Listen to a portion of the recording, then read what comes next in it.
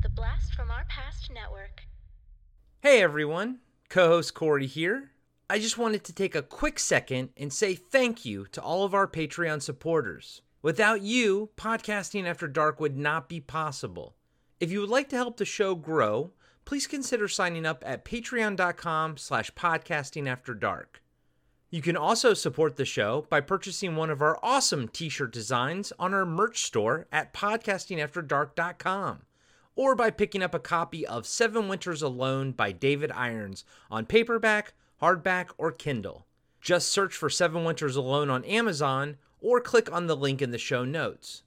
A free way to help out is to leave us a 5-star review on Apple Podcasts and Spotify. Those reviews are huge for us and really helps get the show in front of new listeners. Again, thank you all so much for the love and support you've given us over these past few years. It really means the world to us.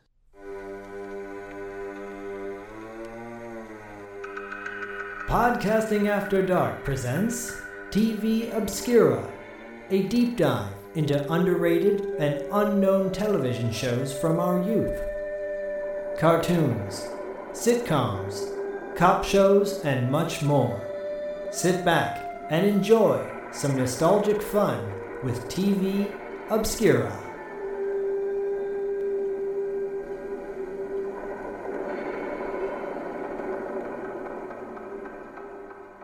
All right, got my whiskey drink, got my water drink. Okay.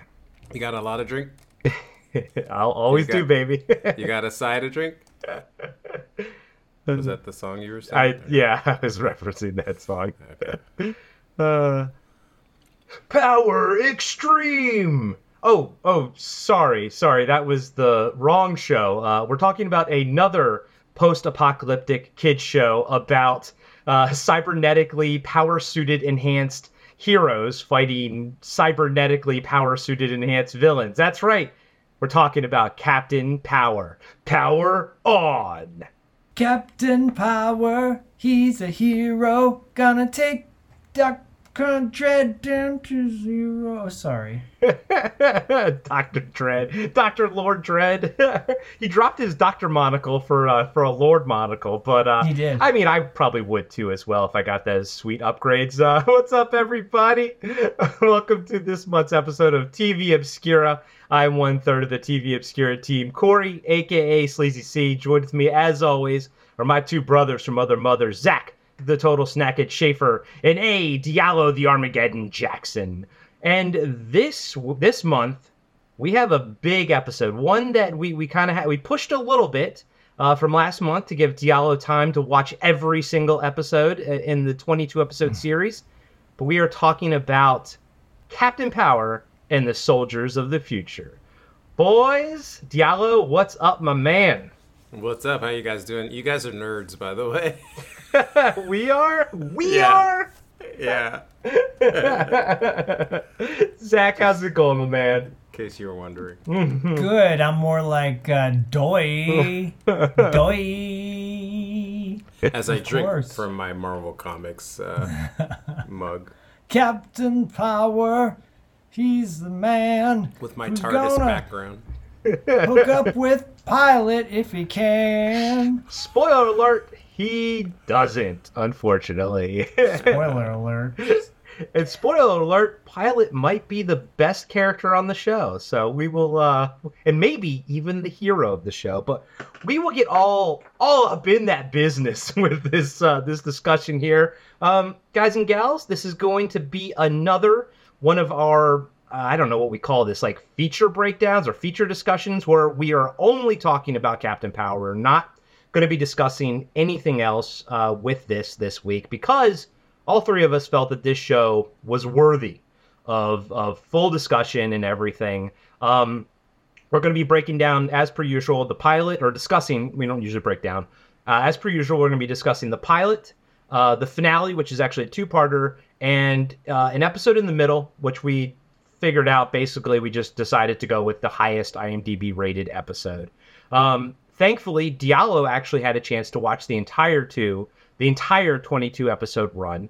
So he's going to be filling in a lot of blanks because I actually have some questions. Like, Diallo, when did her helmet get upgraded? Like, when did the hell did that change? I got all the answers, man. I got all the answers. I love it. Thank you so much. So, Diallo will be handling the pilot, I will be handling the finale, and Zach will be handling... myself. Episode 14, Judgment. Judgment, like Judgment Night? Yes, that would Judgment be... Day? that would... WWE Judgment Day? Now, normally, we all talk about what Captain Power sort of meant to us and everything in the past. But we thought we'd kind of give you a little bit of backstory on the show first, so you sort of understand what it is we're talking about. And then we'll kind of have a freeform discussion about our history with it, and then we'll move into the episodes in question. So, really quick, Captain Power and the Soldiers of the Future was a sci-fi action television series that ran for 22 episodes in Canadian and American syndication. The show was created by Gary Goodard, the director of Masters of the Universe movie, and Tony Christopher, and developed by Mark Scott Zickery, who wrote some episodes of Star Trek TNG, and also Friday the 13th, the TV series, as well as a lot of cartoons that we watched back in the day. And J. Michael Straczynski as a head writer. Sorry, you sure it's not Goddard? What did I say? Goddard? You said Goodard. Yeah, I think it's probably pronounced Goddard. I think you're correct. It's Goddard. Okay, whatever. Yeah. But yeah, he's the director of Masters of the Universe Canon's Masters of the Universe live action show, a movie.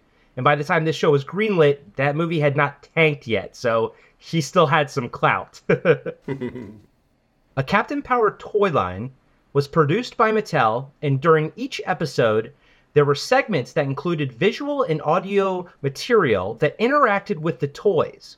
The technology used flashing lights and various frequencies to simulate the screen shooting back at the kid and their Captain Power toys, usually the vehicles. Kids had to shoot the correct indicators on the screen and dodge the other ones unless the Captain Power toy ejected from the vehicle itself.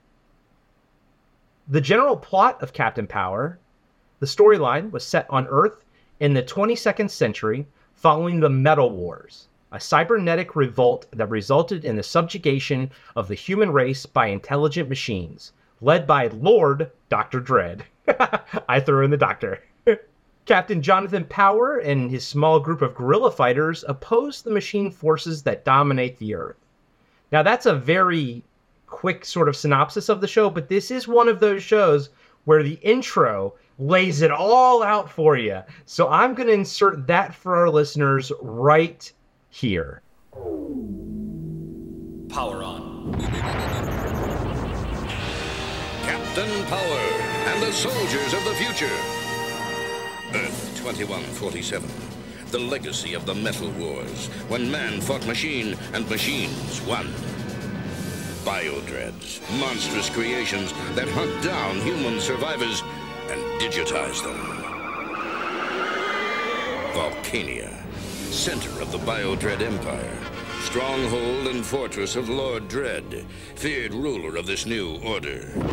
But from the fires of the Metal Wars arose a new breed of warrior, born and trained to bring down Lord Dredd and his Biodread Empire.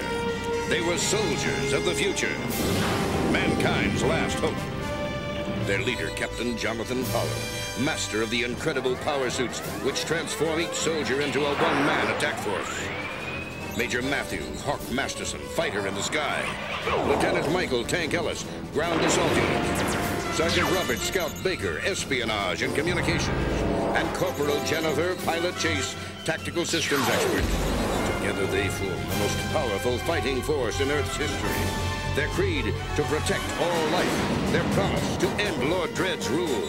Their name, Captain Power and the Soldiers of the Future.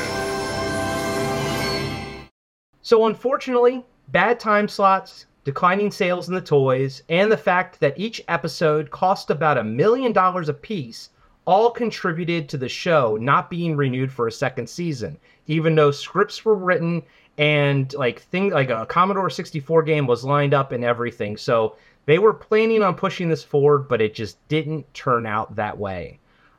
Before we get into our general discussion, Zach, would you like to walk us through the notable cast and crew on this thing? Yes, this phenomenal cast. Oh, my goodness. Well, let's start at the top with Tim Dunnigan, who plays Captain Jonathan Powers. I would say he's one of the few actors in this. He's one of the few actors in this that does not have a huge resume. He's made guest appearances on 90210. But not much more, like little things here and there, nothing too notable. But of course, he plays Captain Jonathan Powers. Would you say he has the makings of a sweet mullet? Like he's got the beginnings of a mullet. He actually, I think he was the original face on A-Team, I believe. Oh, really? Yeah, but for like the original pilot, but he got replaced. Wow, well that's fun. I could have just made that sure. completely up, but that's like in the depths of my memory. I didn't actually look that up before we started recording. Well, he's listed in the credits as Templeton, and not the rat from Charlotte's Web. But yeah, he was on A-Team for a minute, so Yeah, he got replaced by. Let's just say got replaced by Starbuck. So. Yeah, there you go. Yeah, wow, yeah, nice. You're right. I just looked it up. Yeah, he was the first face man. Well, first face man. Wow, that's pretty rad. Playing Major Matthew Hawk Masterson is Peter McNeil, or as I like to say, if you look at his IMDb photo, David Crosby's stunt double, because he looks just like David Crosby in his IMDb picture. I would say Peter McNeil is probably the most successful of the entire cast. He's got the largest filmography at like 214 movies and television shows, all over the place, from classic 80s movies to, he's working to this day on a show called Moonshine, which looks like it's a comedy series and probably set up in Canada. I'm speculating, but he's a Canadian actor. He's been in a ton of David Cronenberg films like Crash and History of Violence and all sorts of things. He's been all over the place. Literally, this is a guy that like you would recognize. Oh, he's on The Good Witch. Oh, he's on The Border. Oh, he's on The Secret. You keep going and going, and then you get all the way back to the 80s in movies like, well, he was in My Secret Identity. He was in War of the Worlds, and of course, Captain Power. This is probably his biggest role to date, though. Oh, it's absolutely his biggest role. And you can tell, especially in the finale, he does a lot of emotional work in the finale. So you can tell his chops were a bit stronger than maybe, say, Sven-Ole Thorson? Well, I tell you what, though, Sven-Ole Thorson is, who also, a.k.a. Lieutenant Michael Tank Ellis, has got a pretty large filmography as well, over 100 shows and movies he's been in. A.k.a. LaFours from Mallrats. He has 2 confirmed AKA kills. You know how many times I said LaFours watching this just because you always said it whenever we were watching anything? Dude, LaFours. We're watching Gladiator and you're like, LaFours. Duncan Luffy will always be LaFours to me. I'd say he did a pretty darn good job, though, considering he's, known for mostly his stunt work and, big, heavy bad guy roles. He gets a lot of screen time in this. He's one of the main characters in every episode. Yep. He's featured just the same as anybody else. He's in every single one, all 22. Another actor who has a pretty substantial filmography is Maurice Dean Wint, who plays Sergeant Robert Scout Baker. I recognized him originally from the movie Cube. Oh, yeah. The indie film. Mm-hmm. If you've never seen Cube, it's worth watching. He's I'm like, why does this guy look so familiar to me? And then when I'm watching Captain Power, and I'm like, oh, that's the dude from Cube. Nice. Yeah, that's a good movie. That's a really good fucking movie. I haven't seen it since the 90s, but I loved it back in the day. Yeah, y'all should watch that. Jessica Steen plays Corporal Jennifer Pilot Chase. Look at Corey's face. I mean, oh man, loved her. yeah, I bet you He's did. cheesing right now. Bet you did. I mean, she's another one who's had a notable career. She's still working to this day, and she's been on everything from Grey's Anatomy to Stargate SG-1. Better than the movie. Yes, we were just talking about that, Zach. Yeah, We sure were. Would you agree, Diallo, that Stargate SG-1 is better than the movie? No comment. Would you agree that it's better than Armageddon? I'm kidding. But she was in Armageddon. Yeah, though. she was in Armageddon. Yeah. She was in Herman's Head. I mean, she's been in a lot of things. in Armageddon, was that Diallo? Was she one of the ones that like piloted, but then Yeah, the she ship was- got exploded? She was or the pilot. Yeah, she actually. I think she made it through the whole thing. I think. I think her Okay. name was Jennifer Pilot. Also, in that movie, I believe. Yeah. You're right. Her name was Jennifer in Yeah. it, and she was the Actually, pilot. Yeah. so yeah, I saw that Michael Bay actually cast her because he was a fan of Captain Power. Oh, that's cool. Are you being serious? I'm serious. Yeah. One of the in some of my research, I remember coming across that. It was the guy that I told you that couldn't pronounce Michael J. Straczynski's name right. Yes, yeah. Right. David Hemblin plays, of course, Lord Dredd, and he is known for, well, he was in the Rollerball remake that came out in 2002. Never saw that, but I love the James Caan version, original movie, Rollerball. Maybe that's why I didn't see the Rollerball remake. I'm like, why are they remaking Rollerball? Just remake Solar Babies. He was also in Earth Final Conflict, which we discussed Yes. way back in the day. Yeah, he was Jonathan Doors. Right. And if you've never seen Brain Scan is a pretty decent horror science fiction movie with Edward Furlong and Frank Langella. I kind of like that movie. Did you ever see Brain Scan?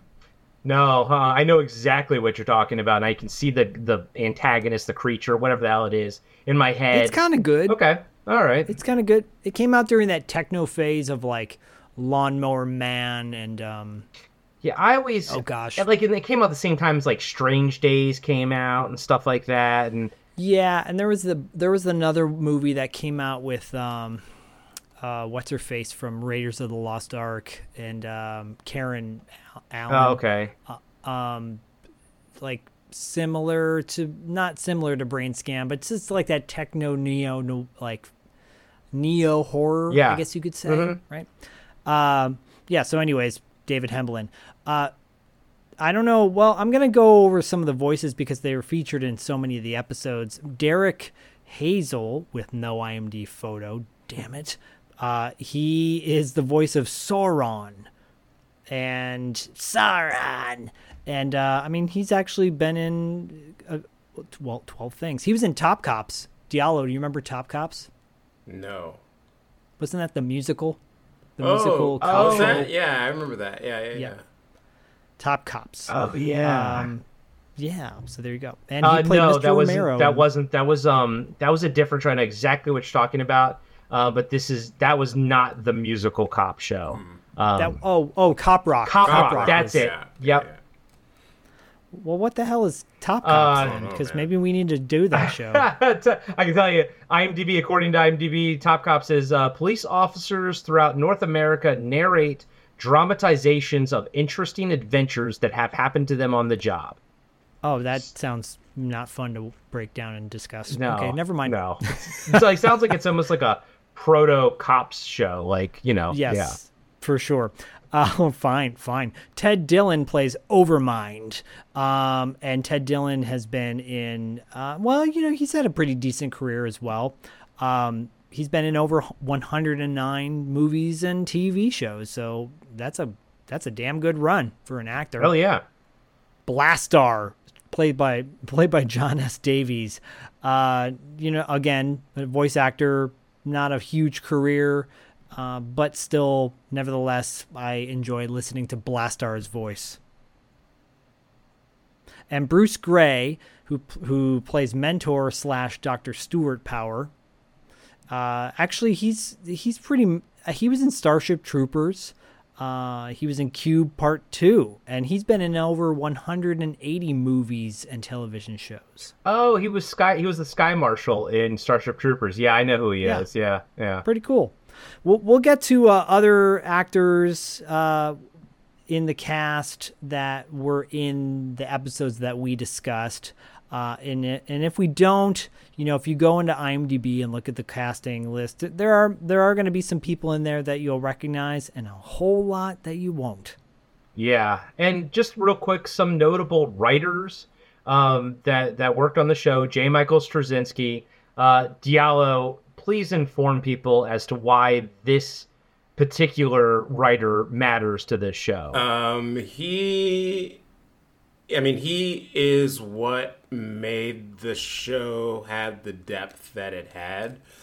He went on to write basically almost every episode, I think, or something of Babylon 5. That's what I think most people might know him from. He wrote a ton of really great comic book series. He wrote Rising Stars, which is just a dear to my heart series. He had a really, to me, incredible run on Spider-Man. It's actually a highly controversial run, but he's the one that kind of made Peter Parker's identity open to Aunt May. And towards the end of his run, it wasn't too great, but he did a really good job. So he's been writing comic books and stuff for years. I think actually, again, in my research, I found out the show was going to Mark Zickery, and he ended up being too busy to work on the show a lot. So then he hired some guy named Michael J. Straczynski. And Mark Zickery is notable because he worked on a lot of cartoons that we watched back in the day too and have covered on TV Obscura, like Galaxy High. We covered that. Bionic 6, we covered that. Centurions, which of course has a very strong tie to this thematically. He worked on Pole Position. He worked on the Mighty Orbots. So the pedigree and the writing on this show is fantastic. And of course, J. Michael Straczynski also worked on the real Ghostbusters, and so did Mark Zickery as well. So they probably kind of worked together there. And like I said, he also worked on the Friday 13th, the TV series, which I think we will be bringing that to TV Obscura one day, probably October. Oh, we have to. Yeah. That's we got to pair that up with Freddy Krueger's Nightmares. Yeah. Freddy's Nightmares, yeah.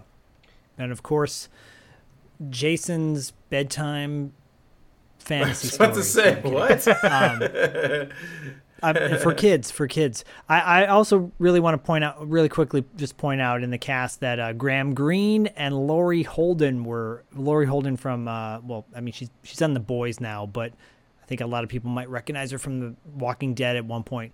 But Graham Greene, of course, huge, amazing actor, and David James Elliott, who played Jag, I believe. Oh yeah.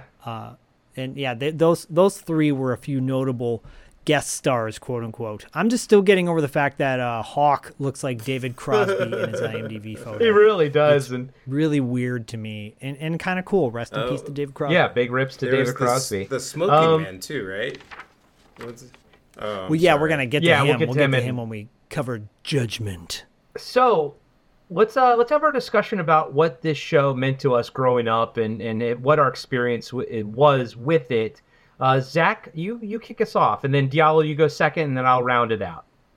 I mean, this show was everything to me when I was a kid. I was obviously a huge toy fanatic, and the action figures I remember not being that expensive. The vehicles was another story. They had jets and they had power-up stations, and they did have an actual fort or command center base that I never saw in the wild, but I have seen it on.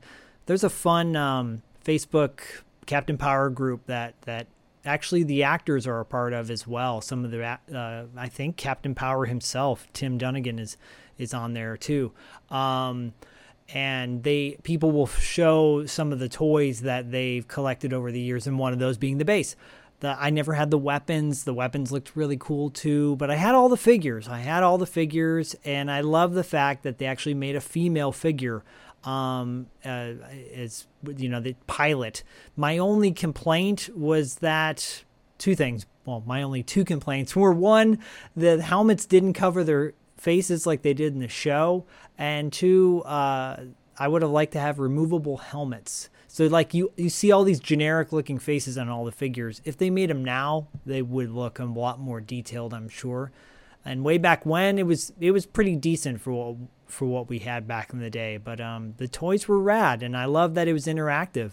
I loved Photon, obviously, and Captain Power was like a nice compliment to that, with like interacting with the TV, shooting at the TV. I thought that was so cool. And I remember the stories of like Captain Power being too violent for kids, and like, what do you mean? I mean, it's not any more violent than G.I. Joe and Transformers. What? Because I can shoot the TV, I'm gonna, it's a threat suddenly. But I loved it. I love the show. I didn't watch every episode because, like we've talked about on this show before, if you missed a week or you missed a day, you're screwed. You're like, well, I'm never seeing that episode ever. But I love the show, and to this day. So when you guys proposed doing it, I was like, yeah, let's do it. I love me some Captain Power. Power on. Diallo, what's your experience with the show before this? So I have to say, I remember it. I used to watch it. I don't. It was so funny watching all these episodes. I don't even really remember watching it every weekend. I don't know what I was doing or why I didn't watch it every weekend, or if I watched them all and just forgot about everything. But again, I was in high school at the time, so I was like a little, I was at that age where I was like, at least from the outside world, I was too old to be watching, that kind of stuff, but I still watched it anyway. But my brother is much younger than me, and for Christmas, I remember he got the Captain Power ship. And so I remember, playing with it, with the TV show, for a little bit, and it was actually pretty terrible. It wasn't like it wasn't a very good system. I thought, like, the ship and everything looked cool, but just the way it interacted with the TV was a little haphazard. So I don't know that I engaged with it with the gun ship that they had for much longer. But I did watch it, and then I remember. The only thing I remembered when I was watching this was the finale, and that we'll talk about it. But I just remember kind of being confused because because the way episodes come out, they bounce all around, so you kind of don't know what's going on. But I knew that was like the end of that season or whatever, but just what happened was just so like shocking, and I was like, is this real life? Oh my God, and then it went away. Never watched it again till now. So until you watched the entire thing. I mean, I wanted to watch the entire thing just because like it has such prominence in my mind about a time in my life, but I didn't really remember it. But I do remember it kind of like doing things with storytelling, and at that time that wasn't being done anywhere, like, the finale. And with my older brain, I really wanted to kind of go in and actually see the kind of things that they did. And it's pretty fascinating how it evolved over time. So, yeah. And since you did watch the entire series, we're going to look to you to interject any knowledge in our discussion with the episodes, because that's when we're really going to dig into the nitty-gritty of the show, talking about these technically 4 episodes, but the finale's a 2-parter. And then you have, Diallo, I know you watch like Scouts. You want to talk about like Scouts sort of, backstory and stuff like that. So we'll get into all of that when we start getting into the show itself. I'm very similar to, I guess, both of you all. Zach, in the fact that I had all the toys. I actually had the jet thing, Captain Power's jet thing. I did not have Lord Dredd's cannon, whatever that was. I never liked it. I didn't really care for it. But I had the jet, and it came with a VHS, like an animated story, completely animated, and the animation, if I remember correctly, was fantastic. Like I think it was Japanese animation or, one of those kind of studios. But the animation was really good. I remember playing with it. Diallo, like you, I was never terribly impressed with the technology of the laser and stuff. And I watched the show, but even though I had the toys, I didn't like sort of engage the show in that regard. I didn't kind of like play the toys while I watched the show. I just watched the show, which is funny because that's not how they sort of intended it. But also, like you, Diallo, the finale is burned into my memory, and as a kid I remember talking about it, being like, did this happen? Did you guys see this? And because the show, I think, aired on 8 a.m. on Sundays, famously this around the same time slot later that Starship Troopers the Roughneck Chronicles cartoon wouldn't have it. It's just that death time slot, early morning on a Sunday. For me, that time slot's always for Hanna-Barbera. I've always watched Hanna-Barbera on a Sunday morning, never anything else. And Davy and Goliath. Yeah.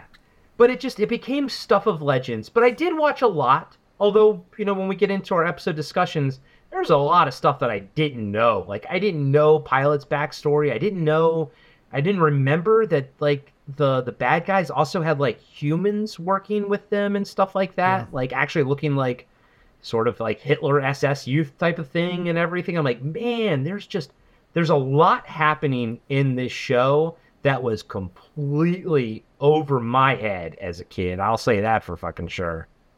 And I'll add into that as well. Yeah, the technology was not very thought out, interactive wise. The kind of glowing chest plates that the villains had, or these random little dots throughout that you could fire on in the credit sequence of the show at the end.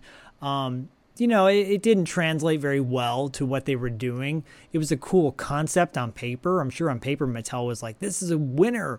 Side note, I watched this with Bodhi, and I also watched this with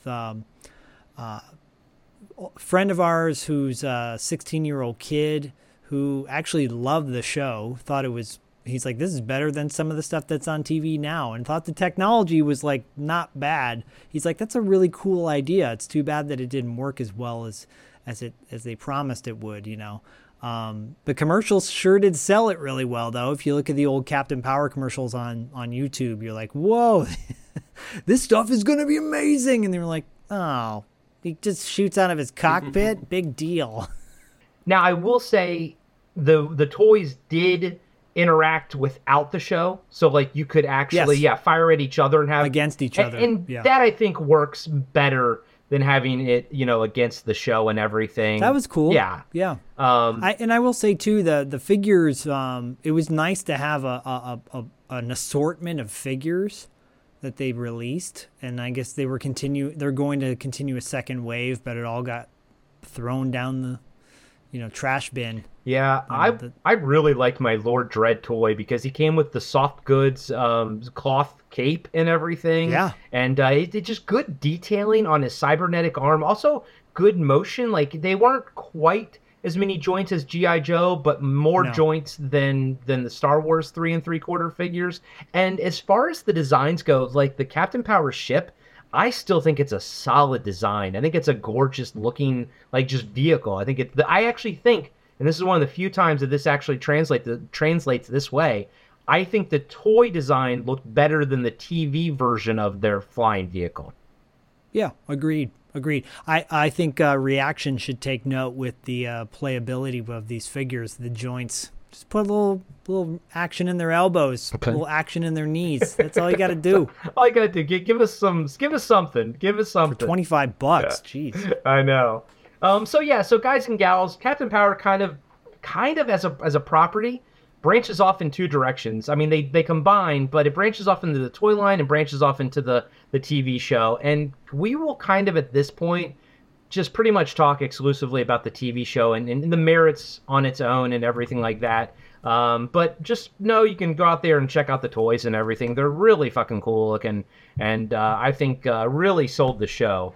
But clearly not well enough to have it hit a second season.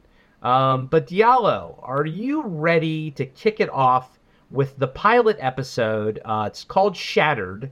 And I know you said that there might not be a lot to talk about here, but I have a lot to say about this episode. All right. So kick it off, baby. Yeah, so it's the name of the episode is called Shattered. The description is, and I think it's technically a little bit wrong, but I'll read it. Captain Power receives a because I'm an expert now. See, after watching, Yeah, Well, you are. no, You are. after watching really quick, 22 Diallo, episodes, before you read this, Diallo, I'm back you up 100%. IMDb sucks with their descriptions of shows. They really do. Yeah. So please, because I'll have the same to say about mine as well. Okay, and real quick, Diallo, sorry, I'll cut in right now. Guys and gals, I caused this to happen. I made the mandate to read the IMDb description before and then elaborate as you see fit. So guys and gals, please blame me, Corey, for the IMDb description readings. No, blame IMDb. Diallo, it's all yours, my friend. I just have mine is just like tiny nitpick, but anyways, I'll read it. Captain Power receives a transmission from Athena, an old flame from before the invasion. Entering the ruins of San Francisco to meet her, he finds the reunion less than friendly. So my only thing is that she's not from before the invasion, because the invasion happened long before they would have even had met. Like the armor wars happened so Diallo, by the way, props for calling it the Armor Wars. I slipped. That was my era of reading Iron Man back then. That was late 80s, early 90s, the Armor Wars. Yeah, good one, buddy. That was a classic. But yeah, anyways, that was it was a tiny nitpick, but I was like, you guys, that's not, because I'm an expert now, and so I know everything about IMDb Captain Power. sucks. But yeah, so it opens up with what's his name, Scout, and this is probably the most action he gets the entire series. Actually, The most action? Yeah. Mm-hmm. The only other time he gets anything close to action is when there's another black actress on, and he gets kind of interested and paired with her. But he's kind of breaking into this this base. He's got camouflage technology, so he makes himself look like one of the Dread robots. What are they called? Dread drones? Anyways. Biodrome? No. Oh, yeah, no. The big ones are the biodromes or something like that. I think they're just like grunts, like robots or whatever. Yeah. So he disguises himself as one, sneaks into this base, starts planning charges, but then he gets locked inside. And then Captain Power and the crew are on the outside, and they just need to break open the door so he can escape. And it's very it's just basically set up to show you that this is a show that you can use your spaceship to shoot all the things on the screen, because it's just a big fight scene. And Scout escapes, and it's very dramatic. There's an explosion.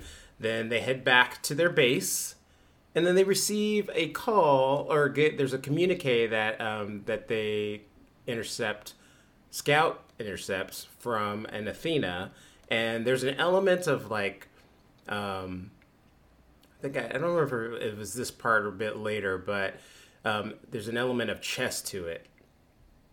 Yeah. And little things that I didn't notice this when I watched the first episode, then I watched the whole series, then I actually went back to watch this one again to prep, and I noticed that they started setting up Captain Power and Pilot's little star-crossed lover thing in this episode. Is super subtle.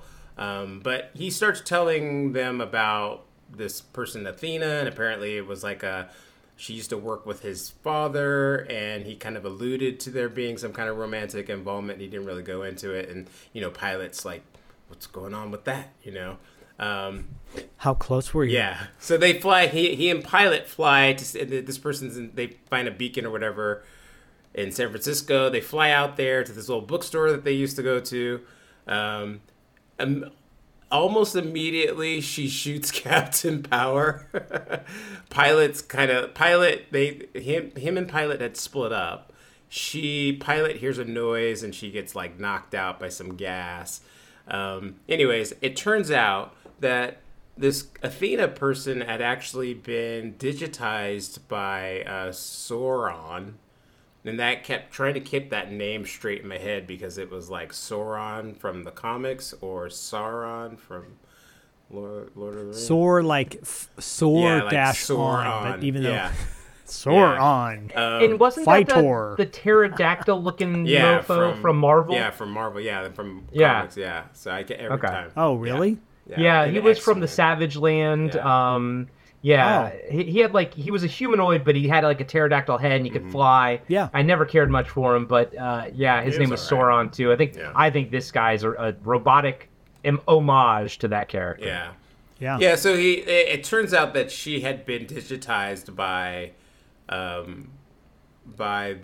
Sauron and she was released so that she could bring in Captain Power. And apparently when you're inside the robot realm, like she goes into it and it's like torture.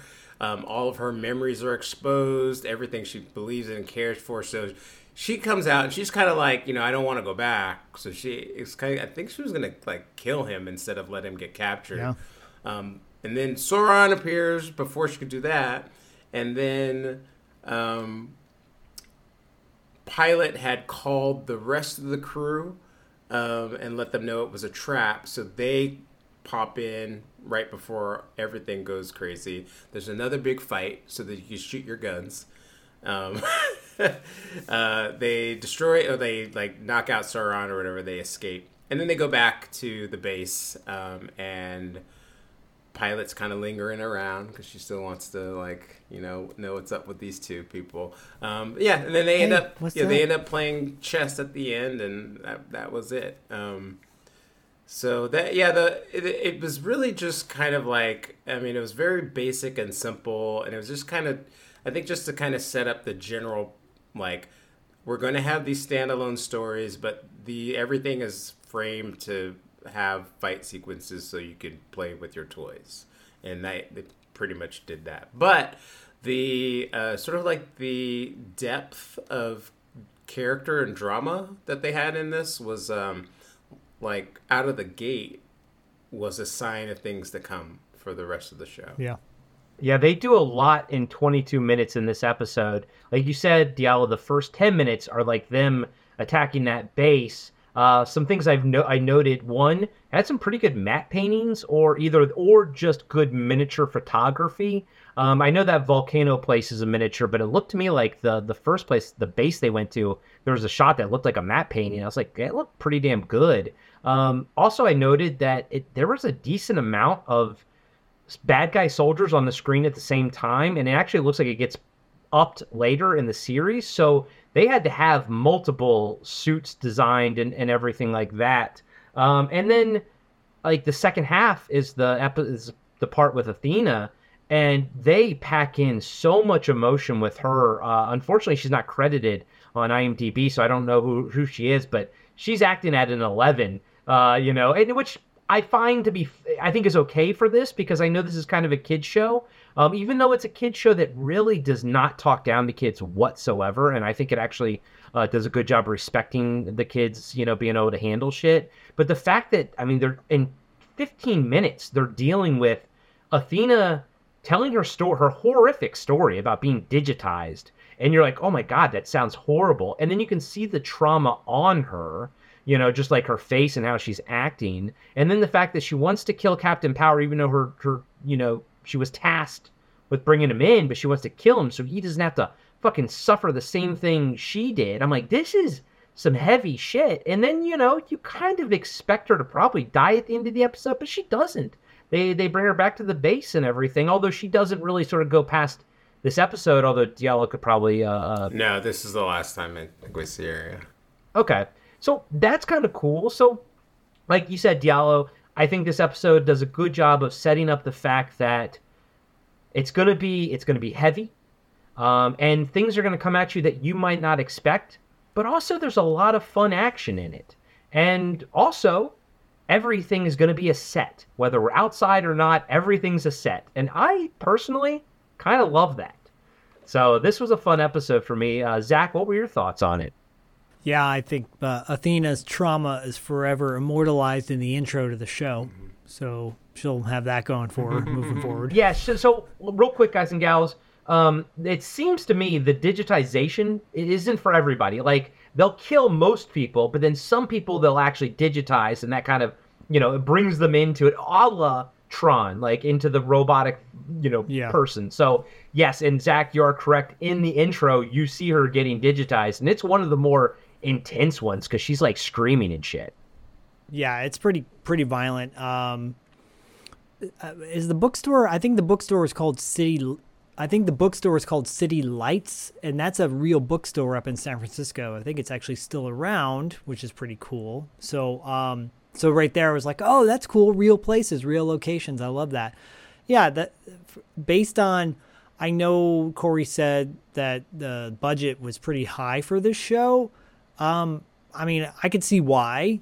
But at the same time, too, I felt like I was watching, Doctor Who, Blake Seven inspired science fiction where you were like, reusing sets throughout this thing and reusing costumes and stages and whatnot. That I'm totally fine with that. I thought it looked great. Thought it looked really cool. I thought the opening where Scout is going in and taking out all the drone, like kind of grunt robots. It reminded me of Aliens a little bit, of like going into the base in Aliens, like oh, this is what would happen if they turned all the lights on in the base, and it was kind of like the cheaper set version of it. I thought it was a cool setup. The intro to the show is literally the pilot for every. It's the pilot, basically, just sets you up for everything you're going to see moving forward. So even if you watch this show at episode 10, you'd still know what was going on. Yeah, I thought everything was really good. I thought the drama was way more sophisticated for kids. Like, knowing that this was geared towards kids was just from the get-go. I'm like, yeah, no, I think they missed the mark in the fact that this probably would be better suited for kids like 10 and up. I think, not for like 6 and 7-year-olds who just want to shoot at the TV, and I don't think the plot would go way over their heads. I love it now though. And I think you're actually hitting the nail on the head too. Diallo, in your research, correct me if I'm wrong, but I think this show was developed first, and then Mattel sort of kind of had this idea for the technology there, and it kind of was sort of serendipitous that they kind of were merged together. But the show, I think itself, was developed for an older, but still kids, but an older kid audience originally. Yeah, it seemed like it was kind of like in conjunction with. I did read or see that Goddard, did he direct Masters of the Universe? Did we talk about that? Yeah. Yeah, and so I think when I watched it said that he had developed a relationship with Mattel, and at the time He-Man sales were going down, and I think he just wanted to like have a new line of toys, and Mattel, they already had like He-Man, and then there was something else. He wanted to do something in the future, and so that's kind of how it all came about. And they were already developing the light technology, the TV light technology, and then they were like, let's use that here, essentially. Yeah, I don't really know about that part. I don't know about that part specifically, but I do know one real quick thing is about the sets, though, because they all look the same. I did see that they built a huge warehouse to shoot a lot of the show, so that's why a lot of the sets cool. Look the same sometimes. They all have that same kind of feel. Yeah. They also built like a lot of vehicles too that you see in the show that are clearly just made for the show. Like in the episode we're gonna talk about next, there's like this weird tank thing, and I mean, I can see why the budget was $1 million a piece for these episodes. Yeah. Yeah, it makes sense. And you gotta, again, hats off to the fact that they're like, I'm still blown away that there's a technology that's, well, I guess it's reading the signal off of the light or whatever. I just think that's kind of cool. It's on paper, again, it's cool on paper. Yeah.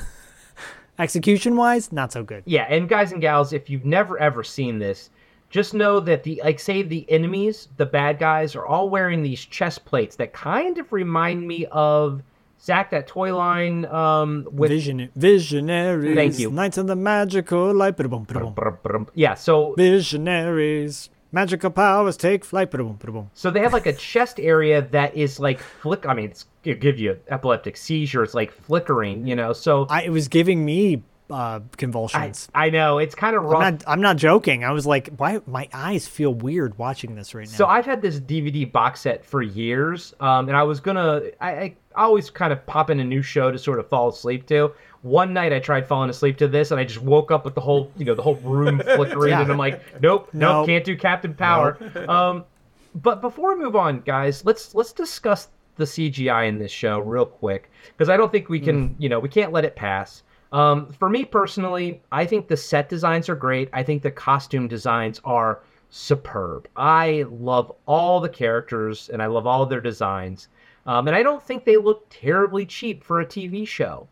But what's really going to hold this show back from future audiences is the CGI that the Biodreads use, which are these two main enforcers for Lord Dredd, Sauron and Blastar. And it's pretty bad. Now, I know the three of us, we're all cool with letting shit slide from this era and everything. We get it. I mean, it's pretty damn impressive that we have a fully realized CGI characters in 1987. That's pretty damn impressive. And Sauron has a lot of personality. Actually, Blastar does too. They do Blastar, yeah. They do a great job of giving these two characters pretty good personalities. But they look pretty bad. So just be aware of that going into it. Diallo, what do you think? How do you think they hold up now?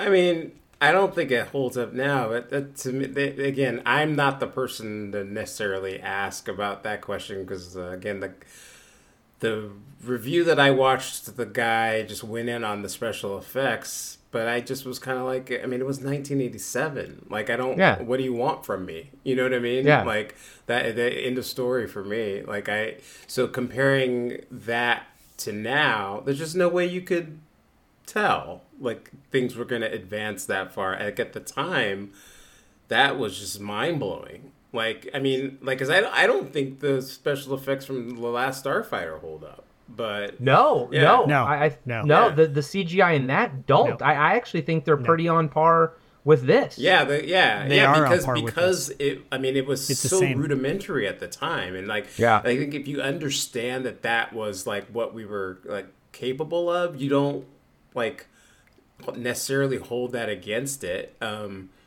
But everybody's different, So yeah. If anything, I was impressed with the amount of screen time they gave Sauron and Blastar. Yeah, there was some towards the end. There was some stuff with Blastar that was like, it was actually pretty, like the way he was moving and stuff he was doing. But yeah, obviously it was pretty rudimentary. But whatever. Like even when I'm doing Battlestar Galactica, and even when they did the Cylons on there at the time, it was 2004, 2003.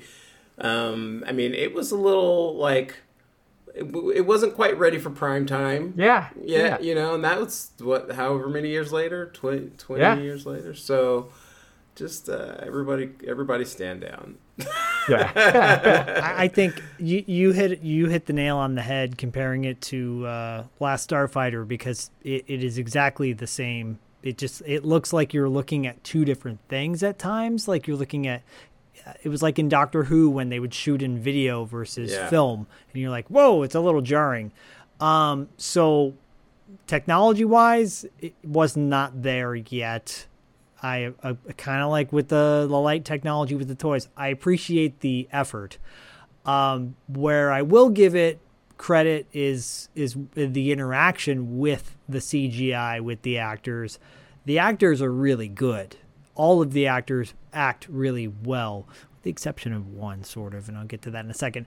But I think the main core characters are all trained, very good actors. So they're interacting with these, nothing there probably.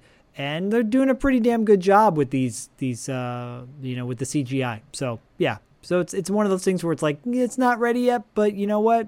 God bless them for trying. And I know we'll get the Bodhi rating later, but what was Bodhi's take on did the CGI bother him at all, or? That was the first thing he said was, "Oh God, the CGI is so bad." I said, "Yeah."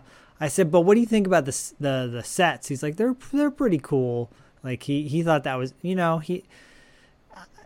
he's got a sophisticated palate. I think I respect his opinion on things, and he's like, it's just so bad. I'm like, I know, bud, it is pretty bad, but this was 1987 and this is all new. He's like, okay. Yeah, I just feel like when it comes to special effects, people they have the shortest memory, and like they just don't. I don't know. It's like they're entitled isn't the word, but they just, I don't know. It's just kind of like. Well, I will say, like, my pushback on people who were like, oh, it's the first time they use CGI in Last Starfighter. To this day, and I think all three of us have had this discussion, they should have gone with practical effects. And I've always been a practical effects guy, even when they did CG in the 90s, in the 2000s, and because it's like, oh, we got to do this thing. It's so cool. I'm like, no, but, just give me the practical effects. I would have loved to seen, if this was a practical suit, which would have been obviously harder to do, I would have loved to see what that looked like. A physical Sauron would have looked badass, and Blastar. Because the drone robots look cool. Like, they look like low rent Cybermen. I was totally cool with that. I was like, oh, these are like Cybermen that are getting and so many blasts to the face. Yes. Like, yes! We could just blast these robots in the face because they're robots. Yeah, the thing is, you would think they would be shooting for the chest pieces because they're all glowing, nope. and that's headshots. And that's what we're shooting at. No, it's fucking headshots left and right. It's wild. But yeah, so I think the three of us are on the same page. I got no beef with the CGI and everything, but if it's your first time watching it, and you're watching it based on this discussion, just a heads up. That's all. But be easy on it. Be easy. You'll have fun with it. Zach, you want to take us into episode 14, Judgment? Yes, not to be confused with Judgment Night, Judgment at Nuremberg, Judgment Day. Yeah, so Judgment is an interesting episode. It's probably one of the most revealing episodes of all. I will read the IMDb synopsis. Again, I'm sorry. No, it's not that bad, but I'm just like, I guess it gets the point. Power has been injured, and Pilot goes in search of help in a nearby settlement. But a young villager recognizes her as part of the Dread Youth that torched his hometown, and Pilot is put on trial. So yeah, that is basically the gist of it. Sauron, so Pilot and Power are in a light cycle kind of thing, light ship, and they're battling Sauron in the sky. The two not hit each other. Well, Sauron hits Power's ship. It goes down. It's like a light motorcycle. Think of the ships that He-Man and Tila would fly. I think they call them sky cycles. I think they were called sky cycles. Really like a sky sled, right? It looks like a sky sled actually. They go down in like this desert basically. Power's leg is broken, and Chase/Pilot goes for help. Sauron goes down, and Blastar is made to come in to clean up the mess, basically. And Pilot stumbles upon this town. This little Canadian kid recognizes her and starts freaking out. He's kind of annoying. Yeah. I'm not gonna lie. Yeah. He was the one thing that drew me away from this episode, where I'm like, oh God, they're giving this kid way too much screen time because his uncle, his counterpart, is way better as an actor. Anyways, she's put on trial because he's like convinced that she was the one that torched his town. Not just torched, but killed everyone in the town, basically. Slaughtered his family. The interesting thing about this episode is it features the cigarette smoking man from the X-Files, played by William B. Davis. William B. Davis, I think everybody knows him as a cigarette smoking man. Well, he's a really talented actor, and it was nice to see him play, against type, so to speak. It was almost like seeing the tall man, Angus Scrimm, outside of playing the tall man. I'm like, oh, you mean he can play more than just one character? Yeah. Like in Chopping Mall? Yeah, exactly. And you see the cigarette smoking man's teeth for once. He smiles. Yeah. He has like full teeth smile. I'm like, oh, this is interesting. Anyways, Chase is put on trial for her crimes against Nuremberg, Germany. She's basically a Hitler Youth. And a lot of this is told in flashback. She joined the Youth when she was young. She gives her whole backstory of why she left. I don't want to spoil too much because I think everybody should watch this. It's a good episode. Power is able to recover just enough to help kind of save Chase and / Pilot and the town when they need it most, because Blastar comes in to just wreak havoc on this town and blast everything. And that's the gist of the episode. It's really the backstory of revealing that Pilot / Chase was a Dread youth. She was a villain at one point, and she has a very dramatic reveal of why she is no longer in the Youth. So that's the episode. I thought it was really good. It's not a good gateway episode for a young person to watch because, but it's a great episode to kind of pick up on backstory. It's nice to see I love backstory episodes. I loved in He-Man when you find out that Teela is Man-at-Arm's daughter, through adoption, Sorceress's daughter, purely, and shit like that. I love when you find out these backstories of these characters. You're like, oh, it just gives so much more depth. And she obviously, as we're going to find out in a little bit, is the main, she's the main focus of this show, really, if you think about it. The main true hero. I think so. Diallo, what were your thoughts on this episode? Yeah, no, it was a good episode, kind of framed. They actually touch a little bit on her past in a few episodes before that. Cool. The episode's called Gemini and Counting, and I think she has to sneak into a base and she wears her old Hitler Youth uniform.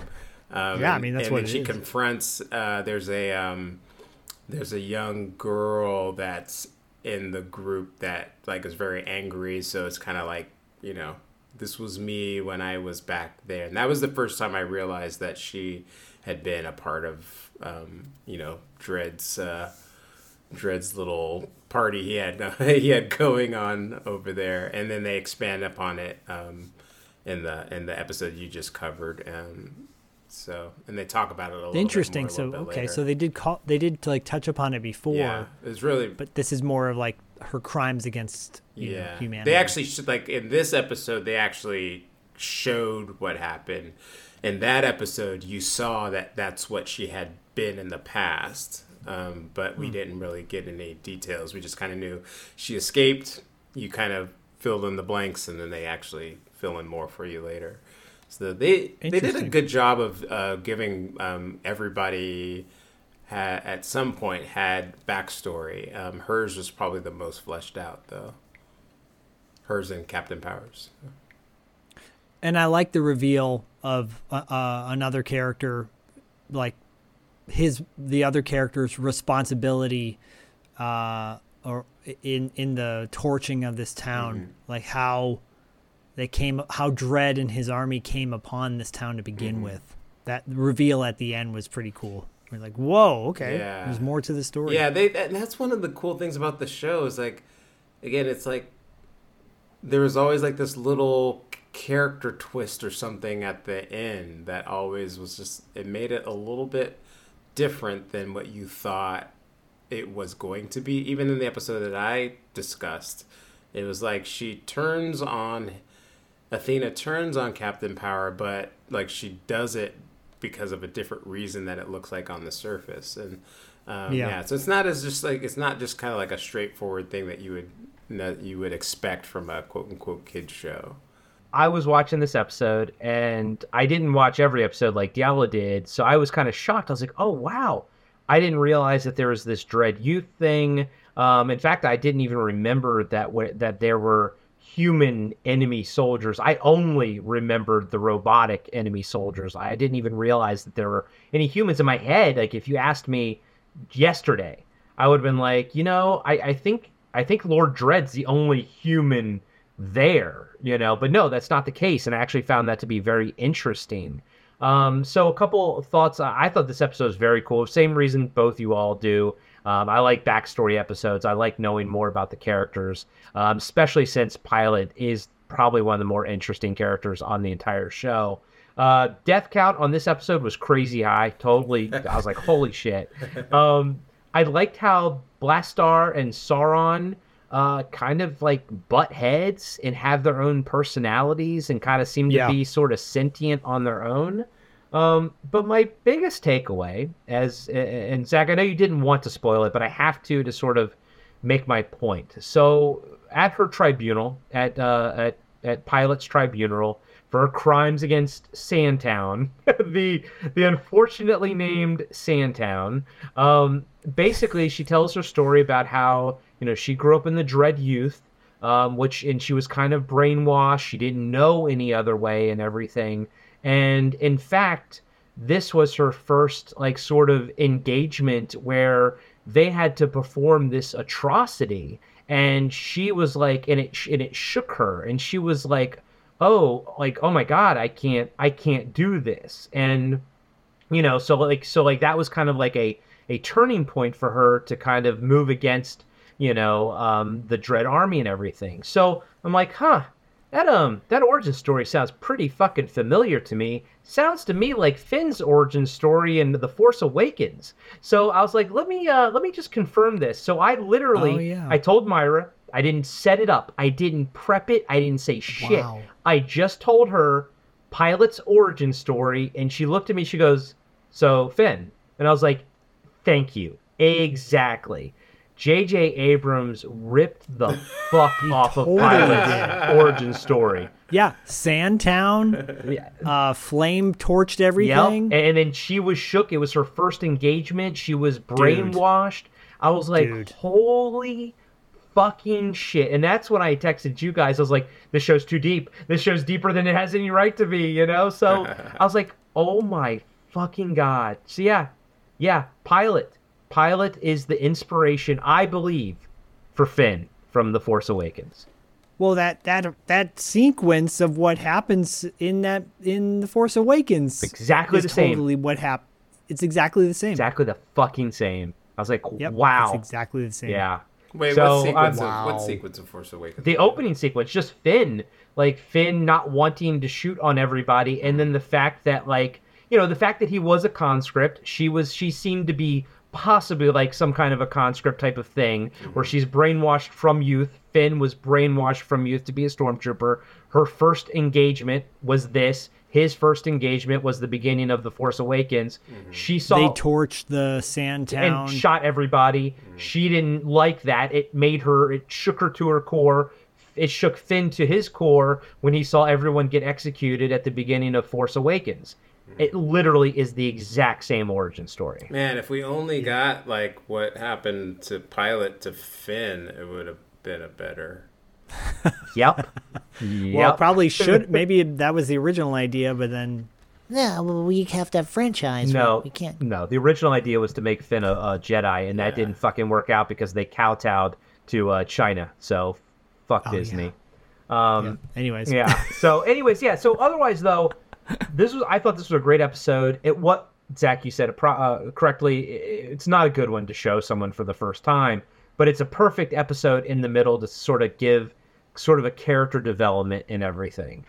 Yeah, I mean, every season has that one episode that kind of drifts a little bit, and I obviously didn't watch the entire season like you did, Diallo, but this feels like this one drifts a little bit from the typical routine of the show, but in a good way. Obviously it's building something that builds more more depth to a character that we're gonna. Well, Corey, you'll tee it up. Well, I'm just real quick. I think this, it's sort of like the first half of the series kind of was that standard, kind of what I talked about in my episode. It just were like these standalone deals, but right around the middle of it, it started to get a little bit. Started to dig a little deeper and get a little bit more creative. There were some episodes that dealt with backstories. There was Hawk had an old comrade from back in the day that appears or at least her name appears in a later episode. But the episode right after what you did, Zach, the very next episode was a two-parter that was all about Captain Power's origins and like the origins of the suits and all that other stuff, and like how the the base got there. And it was like maybe like 85% flashback. But again, framed in this really kind of almost beautiful story in the present. So it was actually, again, done really well. But yeah, it started to kind of get into a little different mode around that in that back half of the show. And Diallo, before I jump into the finale, do you want to talk about the Scout origin episodes and anything else episode-wise in between, before the finale and everything that you want to bring up or discuss? Well, it wasn't like there wasn't an origin episode for Scout. I just noticed. I didn't want to get all racial, but I noticed how just casually watching how much it was like, oh, so okay, I found out a little bit about Tank, I found out a little bit about Hawk, I'm finding out about Pilot, and then I found out about Captain Power. But I was like, yeah, Scout, he was like mostly in the background for most of the show, and I just was kind of wondering like what was his deal. And because he's the only person of color in the entire show, I was kind of like, what's going on? And then finally in the finale, there's it was really heartfelt, and he got about as much, at least, to talk about as Tank did, even though that episode was more around Tank's past. But at least he gave a story about himself and his mother and why he doesn't like Christmas trees. It was really like a sad, beautiful story that he told. Yeah. Acted really well. But yeah, that's kind of what I brought up. And Pilot also, I feel like, because I think you brought up a little bit earlier about when did she start wearing a helmet. Yeah, when did her helmet change? Because she originally had like kind of goggles-ish stuff, but then she had her ponytail. I liked her original head design better than the helmet. Maybe it's just the helmet was kind of lame, I thought. When did they add that? So it just kind of showed up. Like there was no story or thing around it. I do think I think it might be around Eden Road. It was like kind of towards the back half. It's like maybe 5 episodes ago that all of a sudden she just has the helmet. And I noticed, just because when I'm watching stuff, I start to think like sociologically and all this other stuff. And so I'm looking at all the Captain Power soldiers, and they all have traditional armor, traditional helmets, but then she has like a ponytail, right? And so I felt like it was a little whatever. I don't know. I don't want to use the word sexist, but it's kind of like it was in that realm. And I kind of like noticed the same thing with Scout, just because he's the only person of color. So it's almost like they're being put in this weird category because it's being created by people that don't look like them. Yeah. So, and also, to kind of go to the sexist, not sexist thing, going back to Force Awakens, look at Captain Phasma, played by Gwendolyn Christie. Mm-hmm. Her chest armor doesn't have any breasts. The Captain Phasma doesn't. Mm-hmm. And that's a design aesthetic that we've kind of adopted, recently, and I think it's appropriate, because I don't think it's probably good armor to have chest, like molded breasts. But pilot, her armor also has like these molded breasts, quite large, in fact. But it's just like it's of the time, and is it right? No. Is it practical? No. Should she be wearing a helmet? Yes. Is the helmet design kind of crappy? Yeah, sadly, unfortunately, Well, kind of generic. And I feel like to me, they fixed that because I actually kind of noticed it a little earlier, and I was like, oh, she's the only one that's not wearing a helmet, and it seemed impractical to me, actually, if you're going into battle. So she, all of a sudden, she just was wearing a helmet, and at least I felt like they were treating her like she was one of the soldiers. So, I mean, that, again, those are all just like kind of like subtle production things that happen with creators because you just don't quite like I whenever I encounter black characters in comic books made in the 70s, 80s, and 90s, they all tend to have like certain traits that aren't, because they're not made by actually black people. So it's sort of like, this is how I see this group, and then that's how they're made. Just like that episode, Scout he barely had anything to do except for one episode. There was like a black woman in the episode, and all of a sudden, he was like, "Hey." And the irony is, like, his power, his infiltration, where has this, basically he can, I guess, project like this hologram projection over himself to look like anybody, so he can sneak in and everything. He's one of the most useful characters on the show, and so when he does get a lot of action. But just not a lot of story, unfortunately. Yeah, and I think when so I don't quote me on it, but I think whenever J. Michael Straczynski wrote episodes, he would tend to have a little bit more to do. And I know that in that finale, it was almost like he came to life again because he hadn't really done anything, and all of a sudden he was like kind of front and center, not just with like that little bit of the backstory, but he just was a little bit more integral in like the plot and developments and stuff. So it's not to say like Tank kind of was like in the background a lot too. So I'm not saying, that it was like wasn't equal, but it just like he didn't get any character development until the second to the last episode. That was the first time we found out anything about him. And as much as I love LaForce, we have to admit Maurice Dean Wint is a better actor than Sven Ole Thornton. Yeah. Yes. Yeah. So, I mean, you're going to go into it, but that story he tells about the Christmas tree is just, I mean, that's like tour de force acting. That's one of the things I watching all of these episodes, man, I was just so impressed by how earnest everybody was. Like it's like they took everything seriously, and there was no like tongue-in-cheekness about it, and they all were like just like thespians.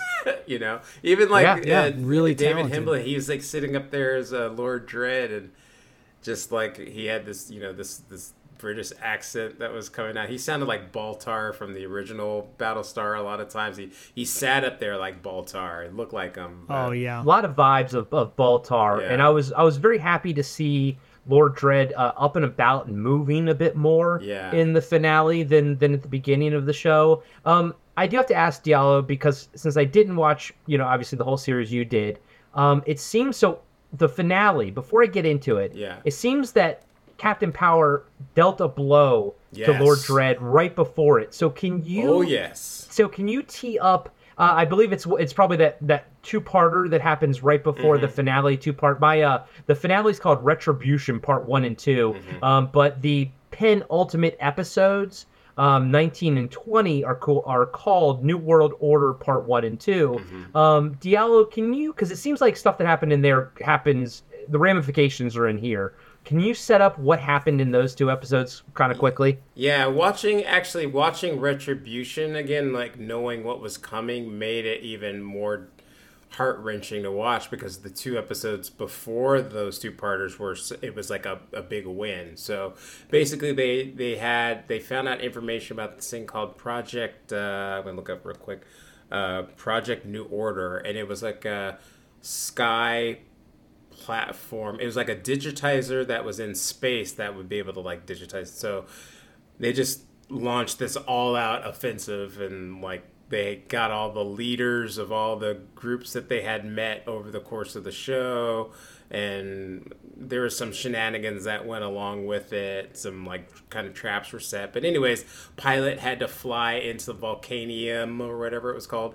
It's kind of like Star Wars. Actually, a little, it mirrors the in sequence of the show, where she's like kind of, she has to fire a proton torpedo right into the vents or something, and she only had one chance to do it, and she does it, she lands in there, they end up blowing up the whole base, and it was just like, it was like victorious. It was really satisfying to watch, because like the whole show they just were always struggling, right? So it was like a big win, and they could have ended the show there, actually.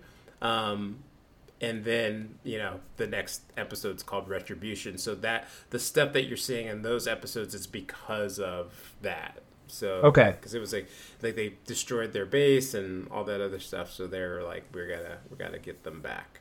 And okay, that's what I figured. That's sort of what it seemed to me, that there was stuff happening prior. I just didn't have a chance to watch the episodes prior before recording this. Mm-hmm. So that kind of tees up where the gang is in Retribution parts 1 and 2. Mm-hmm. So I'll actually just, because I'm going to talk about them as a whole, so I'll just read the 2 IMDb descriptions back to back and then just kind of give you an overview. In part 1, Dredd decides to put all his power into destroying power. Wow. Dredd decides to put all his power into destroying Capital Power in his resistance group. Thanks to Blastar, he finds out Power's jump ship has teleportation capabilities, and Sauron helps him to install a tracking device with which to locate Power's base. This one's also a little wonky. Good old IMDb. Part 2, Lord Dredd is about to have his mind transferred into a new machine body. But first, he delivers his final strike against Captain Power. Blastar and his troops attack the jump ship and prevent it from entering a teleportation gate by breaching it themselves. The machine forces overrun the Power base, manned only by Pilot, as Power and the others remain helpless on the outside. So, this is a Christmas episode, by the way. Yeah, I know. I'm like, oh, we can talk about this one again at Christmas time. Exactly. So, and it kind of starts with, Captain Power clearly feeling a bit uneasy, but everyone else kind of feeling happy about the win that they just had. It's Christmas. They're celebrating some things. We get this great moment by Scout kind of talking about how, he tried to make a Christmas tree with his mom, and she just kind of cried, and he sort of didn't understand the meaning behind it, but now he kind of gets it and everything. We get some nice dance stuff and everything, and we kind of get the culmination of, Captain Power and Pilot's sort of star-crossed, romance and everything, how there's never quite time for it, things are going to go bad when they get called out on a mission, and Pilot's like, I have something I want to tell you. Captain Power's like, well, we can't talk about it now. And she's like, okay, we'll talk about it when I get back, type of thing. You're like, okay, here it goes. So they have like a sort of a nothing mission. And at the same time, Lord Dredd, he's kind of recovering from his attacks and everything, from the attacks from Captain Power. And he's setting up this new plan. As Captain Power does this mission, they're getting ready to leave. Blastar's trying to follow them, but he gets shot down. I like how Lord Dredd was like taking over Blastar's abilities, and he's like, you will rise. And Blastar's like, Rah! It's like, again, I know, the CGI is what it is, but they put a lot of personality into Sauron and Blastar, and these are 100% fully CGI characters, and I think they do a damn good job for 1987, just giving them personalities and everything. Because of so Blastar is able to sort of look up, and he sees that Captain Power and his group, they use a jump tunnel type of thing. It's almost like a wormhole that gets generated, so they can go to their hidden base that Lord Dredd could never figure out where the fuck it was. But now he's like, oh shit, they got a jump tunnel. We can use this. We can figure this out. So he outfits Sauron with that device, a MacGuffin, to allow him to basically, and I love all this. I love it's like frequencies of the teleportation and like what is that frequency and stuff like that. Like, and this is, by the way, like Diallo said, these 2 episodes were written by J. Michael Straczynski, so it feels like there's a lot of thought involved. And just the thought of the teleportation tunnel itself and how Lord Dredd, conceives of a way to, follow them. He's like, okay, now that I know it, he sends Sauron up to it, and then, they get Captain Power to come out on another mission. And then while they're out there, they send Sauron sort of invisible up there to kind of damage the ship and everything, to make Captain Power and his team jump back to their base. But Sauron gets their code, and that's sort of how the episode ends, because like Lord Dredd's like, I have it, I have the code, Next episode, they Captain Power and this team go out on another mission, and they get separated. They can't jump back. Their ship gets damaged. It goes down. It's actually, they meet up with this guy called Cypher and everything, but it's kind of, it doesn't matter as much. It's a trap. It's a trap by Lord Dredd. That's really all that matters. Cypher was in some episodes previous, and they got some information from him. So the fact that it was a trap this time was like oh no, like he betrayed them. So. And he had a cool cyberpunk look to him and everything. I enjoyed his look and whatnot. But honestly, what it all culminates to is what we all care about the most. Captain Power and his team, sans pilot, get shot down so they can't go back. Blastar and a small group of his soldiers go through the teleportation back to Power Base. Captain Power has to let Pilot know. She kind of already knows. He tells her to blow the base. She says, I want to make a backup of the mainframe computer that, the character that they kind of talk to. I think it's Captain Power's dad. Like, it looks like Captain Power's dad. But it's their main kind of computer. She wants to make a backup and also grab some suits. Some, backup suits as well. So, she sets the self-destruct sequence to like 4 minutes. Captain Power has a little bit of a battle on his end, try to get back to her. They get back in the air. The self-destruct sequence gets stopped by Blastar. So the self-destruct sequence is over with. It's not going to explode. She sends the backup memory unit of the computer, Captain Power's dad. She also sends the backup suits out on one of those sky jet car things, like remote flying. And Pilot stays behind and single-handedly kind of holds off the bad guys, Blastar and everything like that. She gets fucking nailed. She even says like her insides are fucked up. Like, she's dead. She knows she's gonna die. Captain Power's calling her like, we're almost there. We're gonna get there. She's like, no, you're not gonna make it. And she self-destructs Power Base, destroying it, presumably destroying Blastar, but not allowing Lord Dredd to get any of the information and everything on them. It's heroic.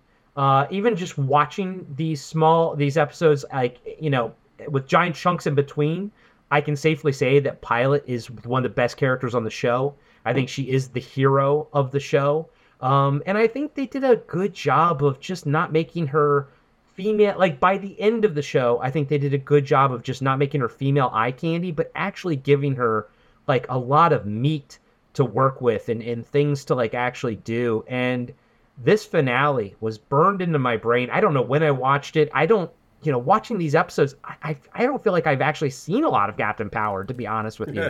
But I remember this. And more so, I remember talking to people about it, like Luke and whatnot, like at school. I'm like, Captain Power? Like, fucking Pilot died? Like, what the fuck? Like, you know what I mean? Like, it was mind-blowing. And if this is where the show ends, and this is where the show ends because there isn't more, even though a script for season 2 was pretty much, like, scripts for season 2 were pretty much ready to go, and it was going to deal with Captain Power's fallout of this, like, lost love and everything like that. And I think they were actually going to bring in a love interest for Sven Thornson, of course not for Scout, right? Bringing it for the old man. But this ending was unbelievable. Like even now I'm watching them, it's like she gets fucked up, but she's still the hero and she fucks them back. I'm like, she's Pilot's my favorite character on the whole show. I think she's fantastic, and she had a hero's death. She went out like a hero, and I was like, this is fucking awesome. So loved this 2-part finale, but I do feel, kind of like my last thought on it, I do feel that I was missing part of it, and the part that I was missing was the 2-parter penultimate prior to it. So guys and gals, if you don't envision yourself watching the entire series but want to watch the finale, I would recommend watching the 2-part penultimate right before it, because I do think it'll set the stakes up better for or at least the understanding of what's happening here. So Zach, the finale, what do you think? Well, I echo all your sentiments. It's very rare, if not never, has happened where there's a kid show where one of the main characters gets killed at the end, and especially it being a female character, making it a female-centric episode where she's the hero, and I think that's, a little off-brand from the 80s, I think, so to speak, when the main hero as Captain Power is supposed to save the day, and he doesn't. So that's very dark stuff and heavy stuff to deal with, and so I think kids watching this way back when would be left like you were, with a lot of, unanswered questions and wanting to know why. I was 11 at the time, so I think I was like more, this is cool, I'm shocked, but like, whoa, what's going to happen next? When a character dies in a show, a la Optimus Prime, I didn't want to play with the toy anymore, because I'm like, the character's dead. He's dead. I can't bring him back. I don't know how to do that. My brain didn't work that way, I was like, he's gone. I can't world build outside of that. I liked the little robot that Lord Dredd was interacting with. One of my notes here was that one. Yeah, I liked him too. It's not a CGI robot, which actually makes me love it even more, because it's a practical effects character, and it's cool looking, and maybe they spent $1 million on that one. Who knows? The Blastar and Sauron, I world build that these were humans that they were put into robots. That's where I would go with that. You're not because far they're so. off. Okay, You're cool. not. Do they have Diallo? Sorry, Zach. Diallo. Do they have backstories for Blastar and Sauron? So they have a backstory for what they are. Okay. Yeah. So I'll let Zach finish, and I'll talk a little bit. Oh, that's cool. Okay. Yeah. So really quickly, I always, felt like that's where I went with them. I was like, they're more than just machines, right? I liked obviously Scout's, sad story about Christmas is a great opportunity for him to show a side that you want to see with your characters. But then they just drop it at that. I'm like, maybe this whole episode should have been about Scout, and not about Pilot, because that would have kind of made more sense. They felt like they were dealing with so many storylines in this 2-parter where they could have gone either way. They could have made it more about him, and that would have been fine too. And then I'm like, wow, Captain Power's really towering over Scout. It makes her look like a little child when he's like... Oh, Pilot, you mean? Or sorry, over Scout. No. I'm like, wow, Captain Power is really towering over Pilot. This is a little uncomfortable for me, because he looks like... It's a little weird that he's so tall. He was tall. He was. In love with her. He was taller than everybody. I noticed. He's huge. He was a tall, huge guy. He towered over a Tank. And I was like, over Tank. For the show to wrap up in this way, it's bittersweet, because you want to see it go on and you want to see it have a finale. While we were, getting ready to record and recording, I sent a message, an image to both Diallo and Corey. There was a comic book that came out in '88, and it didn't really move forward past that. I had that comic. I don't have it anymore, unfortunately, but I'm sure you can acquire it on eBay or whatever. I'd be curious to see if they build a bigger story from this, but I don't think they did. That's my final thoughts on this episode.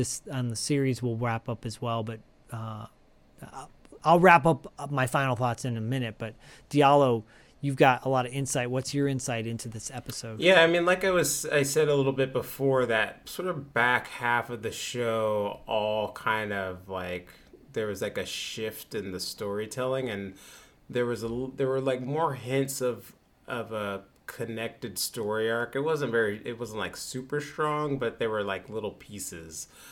So it again, like it actually makes sense to watch the last 4 episodes. It almost forms like a movie or whatever. Yeah, and and then before the 2-part episode that I was referring to, A Summoning of Thunder, that's the 2-part episodes where they have the backstory about like Captain Power and everything. So it goes back, and I think it was like 15 years before, and it showed like they were building the base. His father's there. It was like there were like tons of people in the base at the time, and they were basically giving you all the things that you needed to know about how, like, why things are the way they are now. So yeah, they wanted to keep the base secret. Captain Power was training. He was like a younger actor. He was training to like fight. Hawk was sort of like his mentor that was there. So it was like Hawk and Captain Power and his dad, but the rest of them weren't there yet. Captain Power gets captured, ends up, and then his dad ends up going to try to save him. And while Hawk is still at the headquarters, I forget exactly how it happens, but that's when the hologram shows up with the dad. He's like, his dad programmed it with his memories so that John will never be alone if he goes away. And then he shows him this wall with all the suits in it. And so Hawk's the first one to ever actually activate a suit. And it's like a big, I don't know what's going to happen. They're not tested yet. And he does it. And anyways, he goes in and saves the day. But yeah, so those Dredd and Captain Power's dad used to be like partners. And there was going to be like, I think it was right before the war.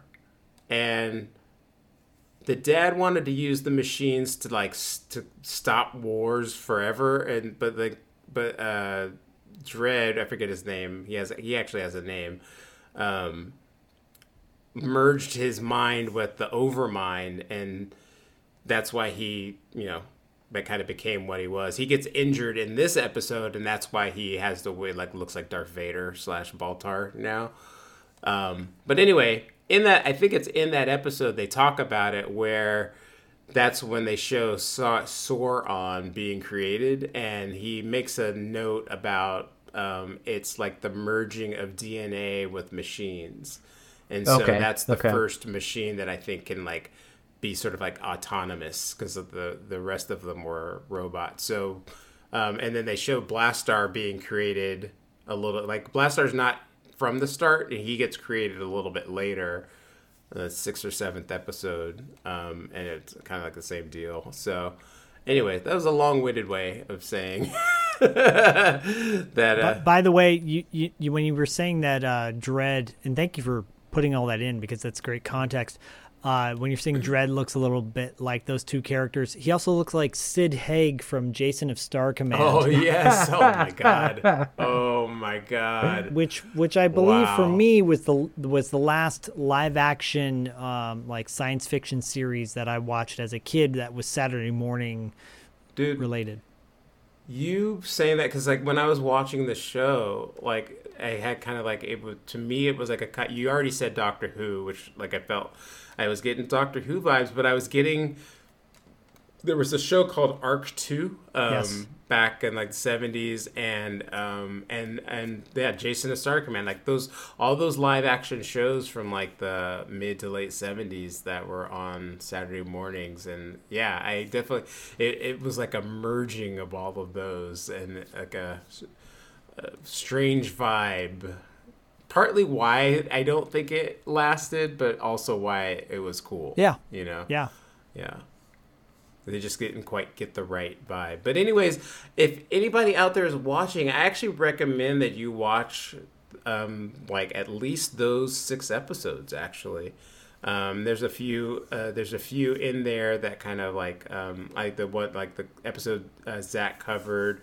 There's an episode, I think it's called Eden Road, that was pretty interesting. They do a lot of building of the characters and stories. There's one where they go to like this super cyberpunk city, and it's like very much like this is 1987. So I don't want it.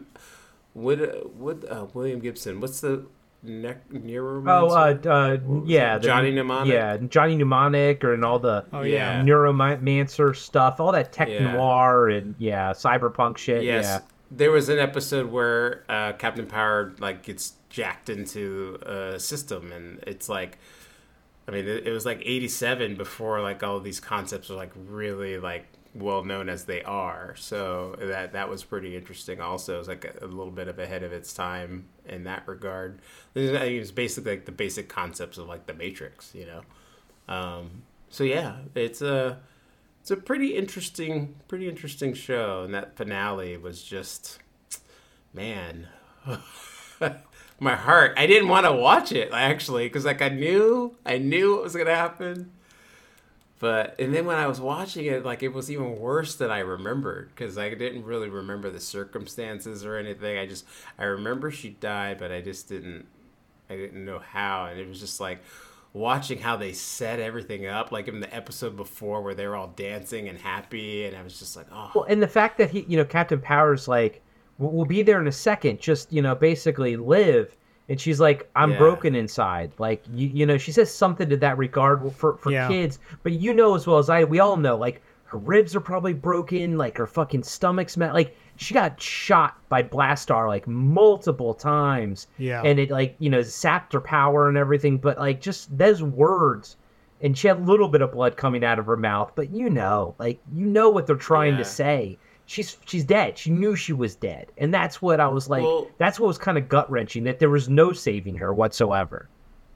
Well, and the fact that he sent her back in the first place alone, and the protocols were to do what she did, but he was like, he told her from jump, like, save yourself. Save yourself before anything happened. And she was like, no, these are the protocols. I gotta do them. So that after it was all done and he's standing there and he's just like, I told her to save herself. And it's just like, you see how much he cared because he forgot about all the rules in that instance. He just wanted to save her. I think the complexity of it was like, it was just really well done. And I love that it wasn't all for naught, because they received the Skyjet with the bag of, backup suits, secondary suits, and which I'm sure they were going to design into maybe new suits, to show or whatever. But, in season 2. And they got the backup, CPU for the his dad, basically, So she did everything. And that's when I was like, my realization after all of this, and I am absolutely going to watch the show now. I just can't watch it before going to bed. Otherwise, I'll just, fall over the floor and have an epileptic seizure. But, I realized at the end of this that she was the fucking hero of the show the entire time. And that Judgment episode, the only reason we picked it was because it was so highly rated on IMDb. And then it also turns out to be an episode based on her. Yeah. And then even when they were showing, flashbacks of them, they were showing flashbacks from that episode as well. And I was like, I think that was obviously a very, very pivotal episode for her character, but I think even the writers or the editor or whatever was like, this was a good episode. You guys need to remember this one. And it's, again, Zach, you said it as well. It's off-brand for the 80s to make the female character this we've seen strong characters in the 80s. Yes, Ripley. Yes, Sarah Connor and stuff like that. I mean, you guys understand what I'm saying. It wasn't the norm, though. Especially not in a TV show, to make them this strong and this much of a hero. Well, it's interesting because I think of strong female characters in science fiction series, and I think of like Wilma in Buck Rogers, right? And my favorite episode is the one where she is possessed by the vampire, and she kind of ends up saving the day in that, so to speak, too. Not totally. It's been a while since I've seen it, so it's a little foggy. We might have to do a Buck Rogers episode, like talking. Have to. Yeah, like just Buck Rogers, down. just Buck Dude, Rogers. that is one of my all-time favorite shows. And I'm calling out the vampire one is my favorite one. Right now. Just stating fact. But that's an example of like the female character getting the spotlight in the episode. But this is the finale, so this is this is the end of the series. Whether this was, the official finale, I think what didn't typically shows would go 52 episodes way back when for a whole season. So maybe this goes 30 or something. I don't know. But for this to be the final episode, for us to be the final memory of this show, that's pretty powerful stuff. So rest in peace, Pilot/Chase. Yeah, and can I call out sort of, in a comparison? So like Denise Crosby's, death in Star Trek Next Generation, Tasha Yar, was so unceremonious compared to this death, and I think that kind of is like, I think that's what makes this Captain Power episode stand out, because her death was meaningful, whereas, Denise Crosby's death on Star Trek The Next Generation it felt like just another episode, and then she just happened to die. I remember that episode. I remember her dying very vividly, because I liked her character a lot on Star Trek Next Generation, and TNG was my Star Trek, so I love Tasha Yar. But, I think this was a better death than she had. Agreed. I mean, by far. Like, yeah. By the way, my favorite Buck Rogers episode is the two-parter with Jack Palance. All right, you're calling it right now. Khalil. Guys and gals, I mean, I loved Battlestar Galactica as a kid, but I watched a lot of Buck Rogers too. So you heard it here. We'll tackle that at some point as well. They actually have a song for it, like with words. I don't know. Yeah, they do. Cool. I'm telling you, they do. All right, cool. Yeah, it's super cheesy. Anyways, sorry, this is not the Buck Rogers, but I just got excited. It will be. It will be one day. It's my fault. So, Zach, what are your final thoughts on the series, and also Bodhi's thoughts and any other family members' thoughts? Final thoughts. Quickly, Bodhi was not a huge fan, and I get it. It's too much. It's too much. Too much dramatic backstory and characters that he was not familiar with, and I think we watched it for Saturday morning cartoons, and he just wasn't feeling it. He liked the practical stuff. He thought was cool, the sets and everything. He thought was neat, and the suits were cool. He liked that. I don't think he cared for the drama. I also think it's we talked about this. That's not the age demographic that clearly this show is for older audience. And I can corroborate that. I showed it to my nephew, the first episode, a few months back, maybe 6 months back at this point, and he's only about a year and a half younger than Bodhi, and yeah, it didn't hit with him at all. So, but I will say, this my kid that used to be my kindergarten student, now he's 16, which has tripped me out. Watched it with us, and he was super into it. He thought it was really cool. So this generation right now, there's hope for him yet. My final thought is it's a damn good show, and it didn't get its due diligence, and I'm glad we paid it a tribute. Zach, do you have the DVD box set too? I do. I don't have that sweet slipcover that you have, but I do have the box set, and it does have a documentary on it as well, so I'm curious to watch the documentary. It's a 25th anniversary edition. Is the cover the same? Is it the Drew Struzman yes. cover? Okay. It just mine's just a little bit different. Yeah, it is the same Drew Struzman cover art, but the quality of the episodes is not so great. It looks like it was copied off a VHS tape, which is fine. it's neither here nor there, and I think it's available on YouTube as well. You can watch all the episodes. Oh, nice. Okay, yeah. Yeah, I have the DVD set as well. Yeah, quality's not great, especially when you're watching it on like a giant TV nowadays, flat screen. Right. It was made for a tube TV. Look, like I do with territory marks on $2 late fee. Sometimes I recommend watching it on a small, like on your phone, because our TVs back then were so small. It's almost better to watch it through that because you're not missing a whole lot. When you're watching on a giant TV, you're like, "Oh, this is rough." Yeah. Sometimes. Yeah. So yeah, I get it. Diallo, I'll let you finish it out because you watched the entire series. So I'm going to let you have the time to sort of talk about your thoughts on the series as a whole and everything. But I think this was awesome. I think it held up well. I loved it. I absolutely will be watching. Maybe I'll watch an episode every lunch or something, every day for lunch. But it won't take long. 22 episodes, guys and gals, 22 minutes apiece. It's not hard to get through. I think it's worth your time, especially just the episodes that I've seen. I think it's worth your time. I think there's a lot of meat on the bones here to really enjoy, and a lot, very little to not enjoy. The CGI doesn't bother me. If anything, I said it multiple times already, but I'll just kind of reiterate it. They gave a lot of personality to Sauron and Blastar, these CGI characters. Sauron does a lot of stuff, they're doing things, and you got to give them props for that because it just, the technology wasn't quite there. And like Diallo said, the technology almost wasn't even there in the early 2000s either. Like, we're just kind of now living in a time where we get a character like IG-8, 11 or whatever on The Mandalorian. We're a completely CGI character. But I do think a lot of times nowadays they'll kind of make close-up shots be actually a prosthetic or something that they'll build, or something, and then CGI around it. But these were fully 1987, fully realized CGI characters.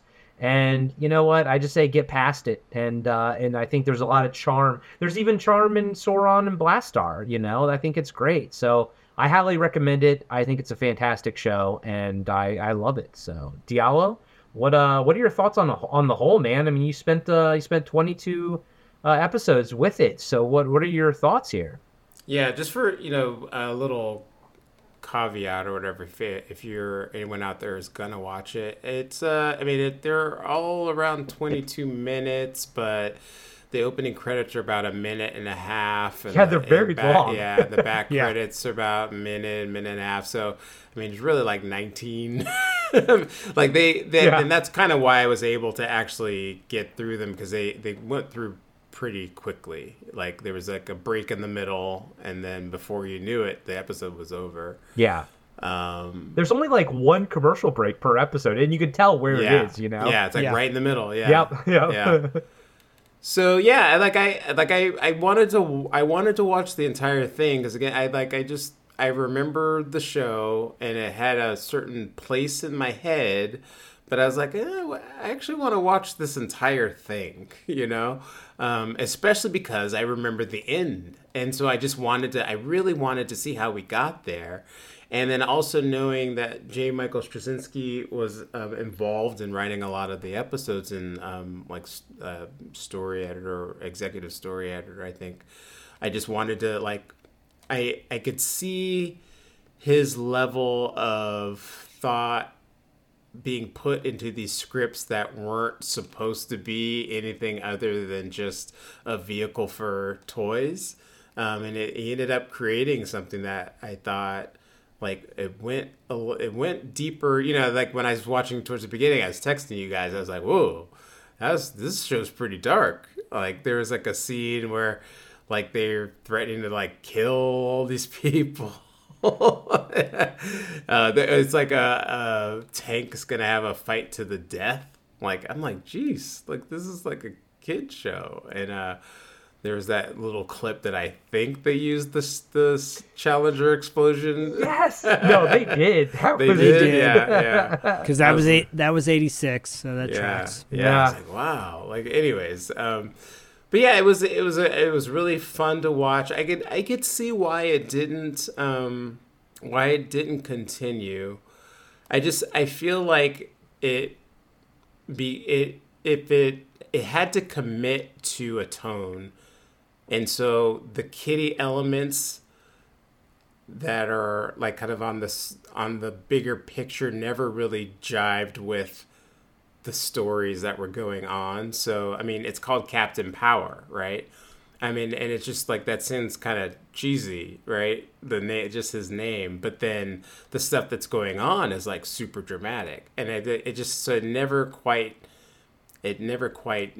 jibed with each other. And there was actually a line in one of the episodes where Captain Power picks a woman up, and she's like, "What's your real name?" And he's like Jonathan Power. She's like, "Oh, that's your real name?" she's like, "Fuck you." yeah. So I mean, even like the writers kind of acknowledged that, and I think that they were kind of trying to get away from that stuff too. When Dredd destroys the little robot so that he can get the whatever that device out of it so that he can use it to find where the warp is. It was very like sinister, and it was like when they introduced that robot, it was like kind of kiddie, and I was surprised when he shows up and then he destroys it, right? So I think that they were actually trying to get away from that stuff where they could, and they kind of acknowledged that it was a little kiddie. I don't know that this is a show that you could do unless you really like do today, unless you really like rethought a few things. I also think that Pilot could be brought back easily. And like for a season 2, I thought that, like, I was like, Blastar digitized her before the explosion, and then beamed the digitization up to a satellite, and then the explosion. I thought the same thing. You could easily bring her back, but at the same time, I was secretly hoping that they never would. Yeah, I wouldn't. Like if they brought her back, it would be one of those things where I would if they did a season 2, I wouldn't want them to do it in the first episode, but maybe even like a season 3, she shows up but there's some kind of like twist so she can't hang out.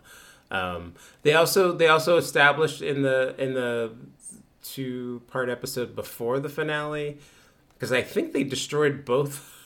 I think they destroyed both Sauron and Blastar, and they could like regrow themselves or something. Yeah. So that was another bit. So like Blastar could have just regrown, and that could have, in the time that it took to regrow, he could have like whatever put the digitized version of her when he fully came back. So I mean, there's just ways they could have done it, but like you said, I like her death being final. And I want to call out the fact that you mentioned earlier, it kind of changed. Maybe it changed tonally halfway through. Because, like, you said there was a point halfway through where it kind of makes this change. Mm-hmm. And I do want to note real quick that the original air date for the first episode was September 1st, 1987.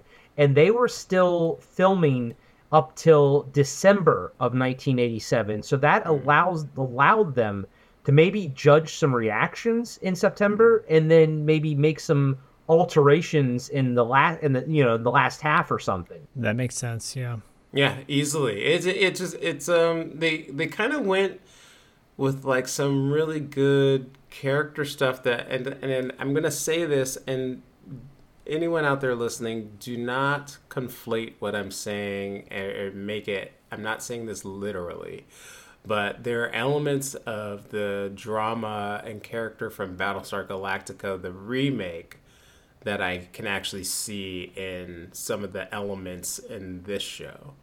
And I think that's why I think it doesn't work, because some of the things that they're talking about are really complex emotionally, and it doesn't really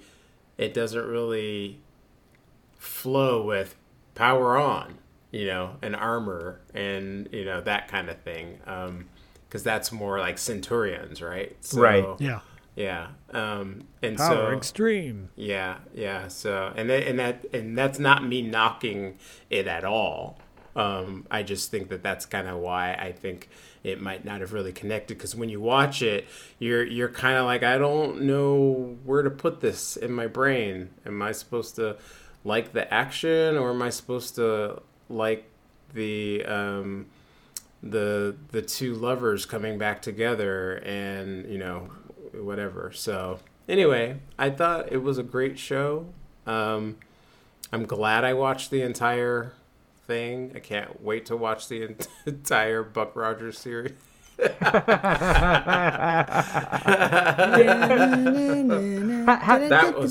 That was my show, man. Oh my god. How many seasons was Buck Rogers?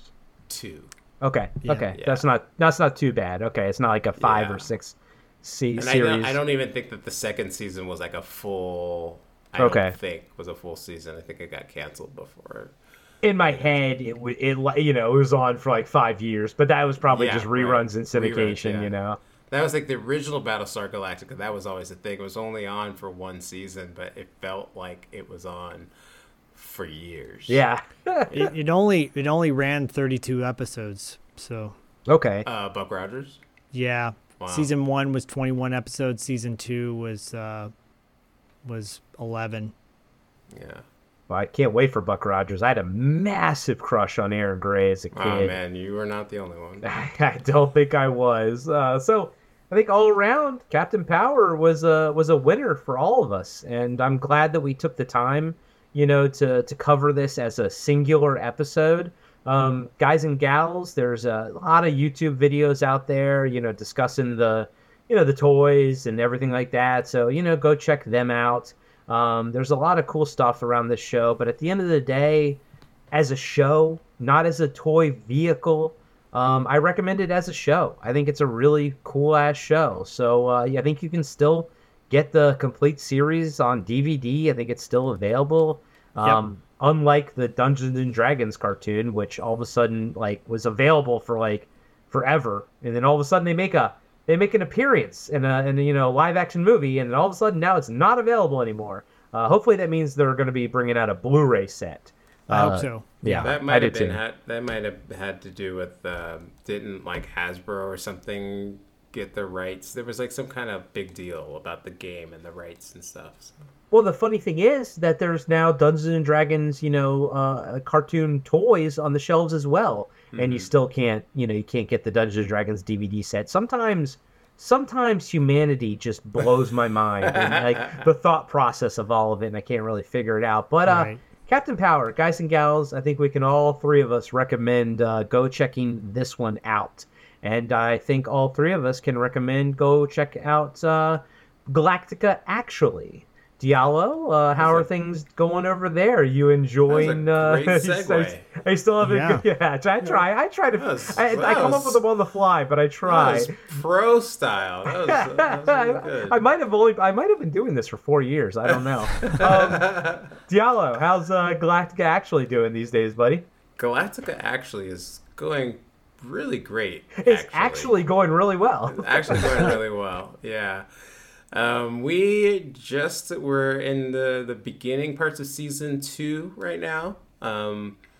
We just recorded episode Fragged that features a character called Crashdown. I have some really fun stuff that I'm going to be releasing around that. Some pretty cheesy celebratory things about Crashdown. So follow us on Instagram if you want to see it. It's really funny. Cool. Especially if you watch the show, you'll appreciate it. So yeah, my co-host Jamie and I are just kind of going through the show episode by episode and giving our breakdowns and giving insights. And, I always dissect things. So I go on little rants about certain things on each episode. And I've also been watching the old Battlestar just because I started getting really curious about the connections and stuff, and kind of finding similarities that aren't necessarily on the surface, So yeah, that's Galactica actually. And do we have anything for Angel in the Dark that you can talk about? Actually, I can So I have been I've been working on it for a while. So Angel in the Dark was a comic book that myself and the co-creator and artist Russell Fox published in 2018. And for the last year, I've always wanted to turn it into something more. We were always looking towards putting it into animation. And in order to get it there, I developed it as a motion comic book. So we took the issue, turned it into motion comic, and we're having it put to music. We have voice actors. There's this one guy you might know that's doing a voice. His name's Zach Schaefer. Whoa. Yeah, he's doing the voice of one of the characters, Lomos O'Neill. I got a whole slew of voice actors, and I'm very grateful to have had them, an international group of voice actors. And the big news about all of it is that the theme song for the motion comic for Angela in the Dark is being done, or has been done, by one Murray Gold, who, if you watch the new Doctor Who, you know who he is. He's the composer of Doctor Who. He was and now is again the composer. He left for a few years when Chris Chibnall was the showrunner, but he's just come back.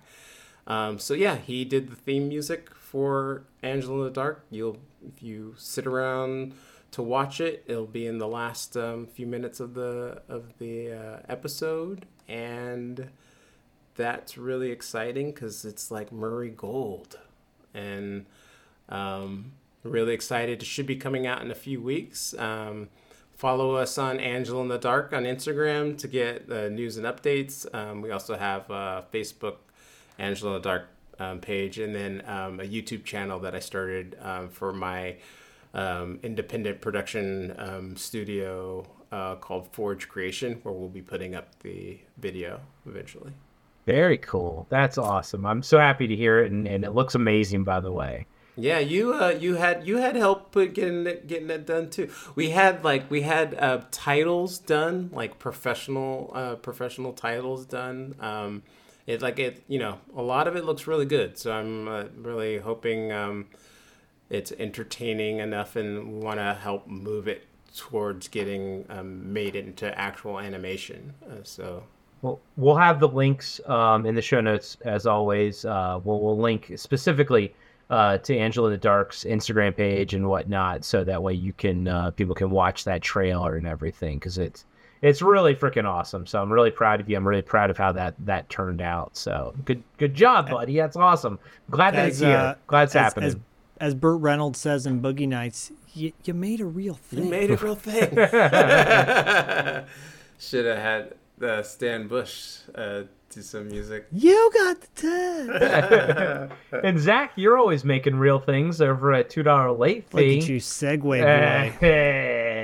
How's things going over there, specifically Territory Marks? Since this is TV Obscura is kind of the Territory Marks of Podcast After Dark, meaning that it's on the feed, but it's a spin-off show and everything. How's that show going? I'm all caught up at this point. Wait, I don't Zach. I don't want Zach to tell you. Let me tell you. Please do.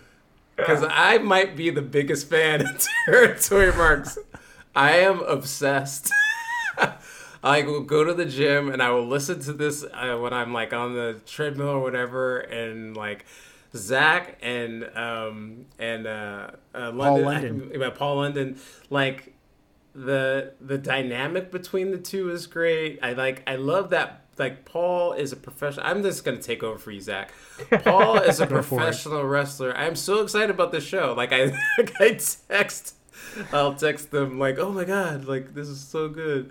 But because Paul was a professional wrestler, so his insight into the entire world comes from like this place of like his commentary on like how like these old matches approach things is so great. And then Zach, you all know Zach, and he just like he like Zach just knows stuff, and like the way that he talks about it is just so like I get lost in it, and then they put a context around it of like what came out in that year, which kind of like hammers like your perspective in place about what was going on in the world, like music and that kind of stuff in movies. So I'll let Zach talk about his show. But I had to gush because I love it. Yeah. I love it. I just had Territory Mark stickers made, so I'll have to get some stickers to you guys. I mean, it's you feel the love in the show. Yeah. You're loving it. If you're a wrestling fan, you'll love it. If you're not a wrestling fan like me, but someone who grew up with tertiary, like wrestling's always been in the periphery with all of my friends. I feel like I'm actually learning something when I listen to those episodes.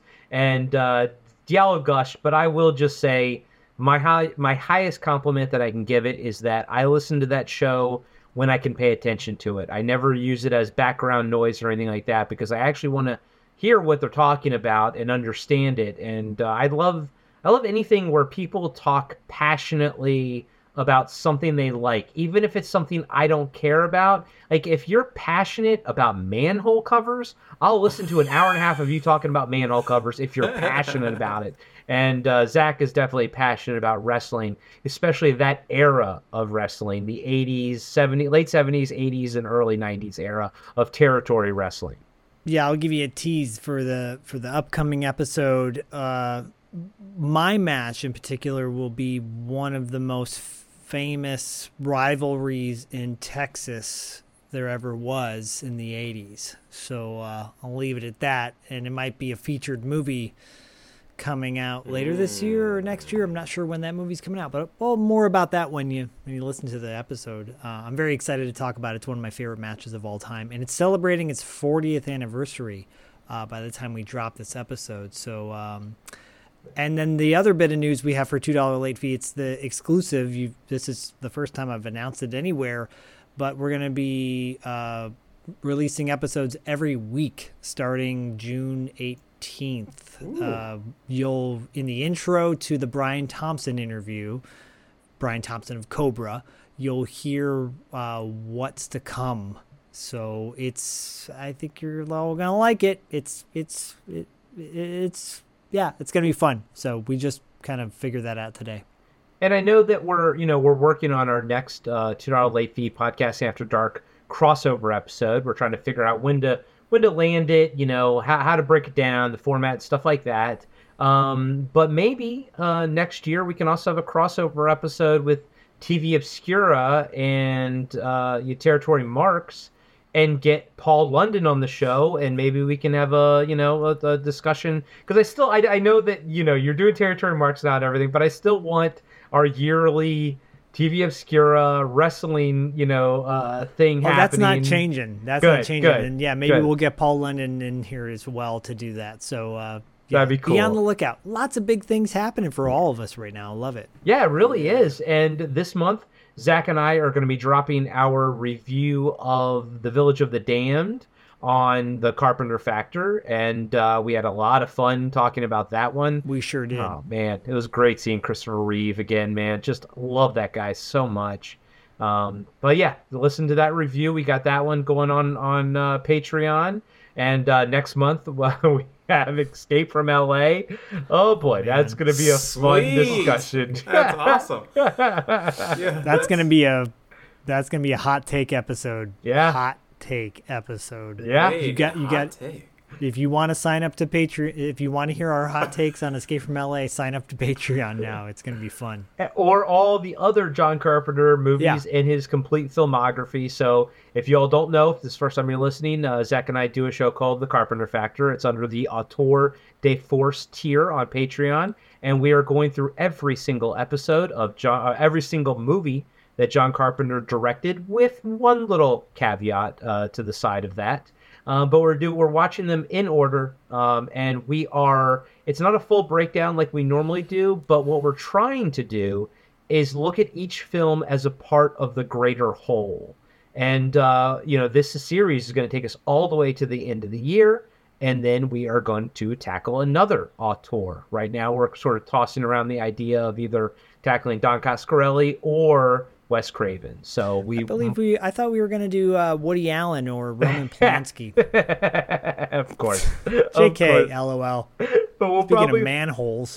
we'll leave it up to we'll probably leave it up to the viewers, the listeners, which way we go.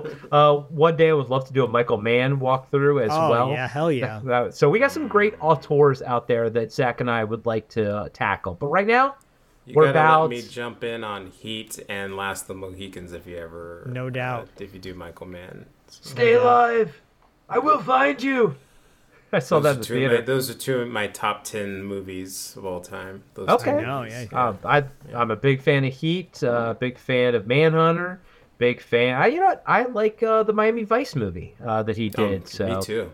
Collateral. Collateral is another fucking great one. I feel like that one's yeah. underrated. No one talks about Collateral really. Yeah.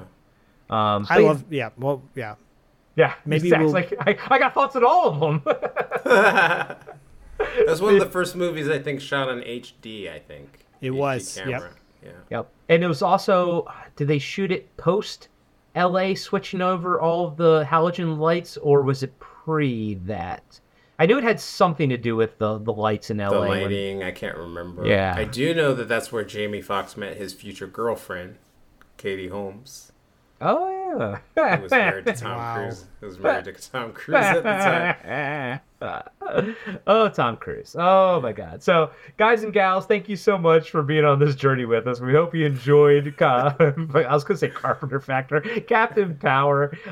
Please, go out and rate and review our show. Go out and rate and review Galactica, actually. $2 late fee. Give everybody a 5-star review. It's a free and easy way to, help the shows grow, or just send episodes to your friends. Be like, you know what, I listened to this awesome wrestling show on $2 late fee. You may like it. Go check it out. Or, oh, I know you're a Battlestar Galactica fan. I love Galactica, actually. Go check this out. So, just share with your friends. It's a great way to help all of our shows grow. So thank you all so much for your love and support on both this show and every other show out there. And as always, catch you on the Power Obscura side. I was trying to make something that worked. I'll take it. I'll catch you on the Power Obscura side. You heard it here first, folks.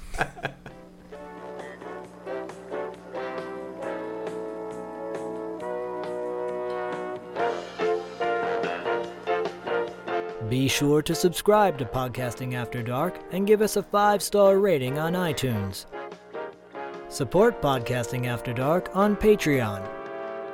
Follow us on Instagram and Facebook at Podcasting After Dark. And visit us next time for another installment of Podcasting After Dark with Corey Stevenson and Zach Schaefer.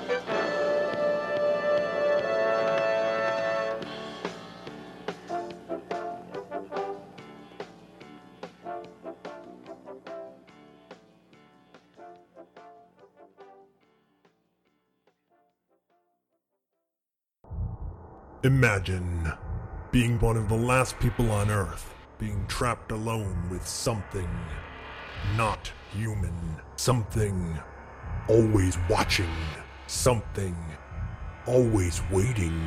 What would you do? Where would you run? Where would you hide if you were haunted for 7 winters alone?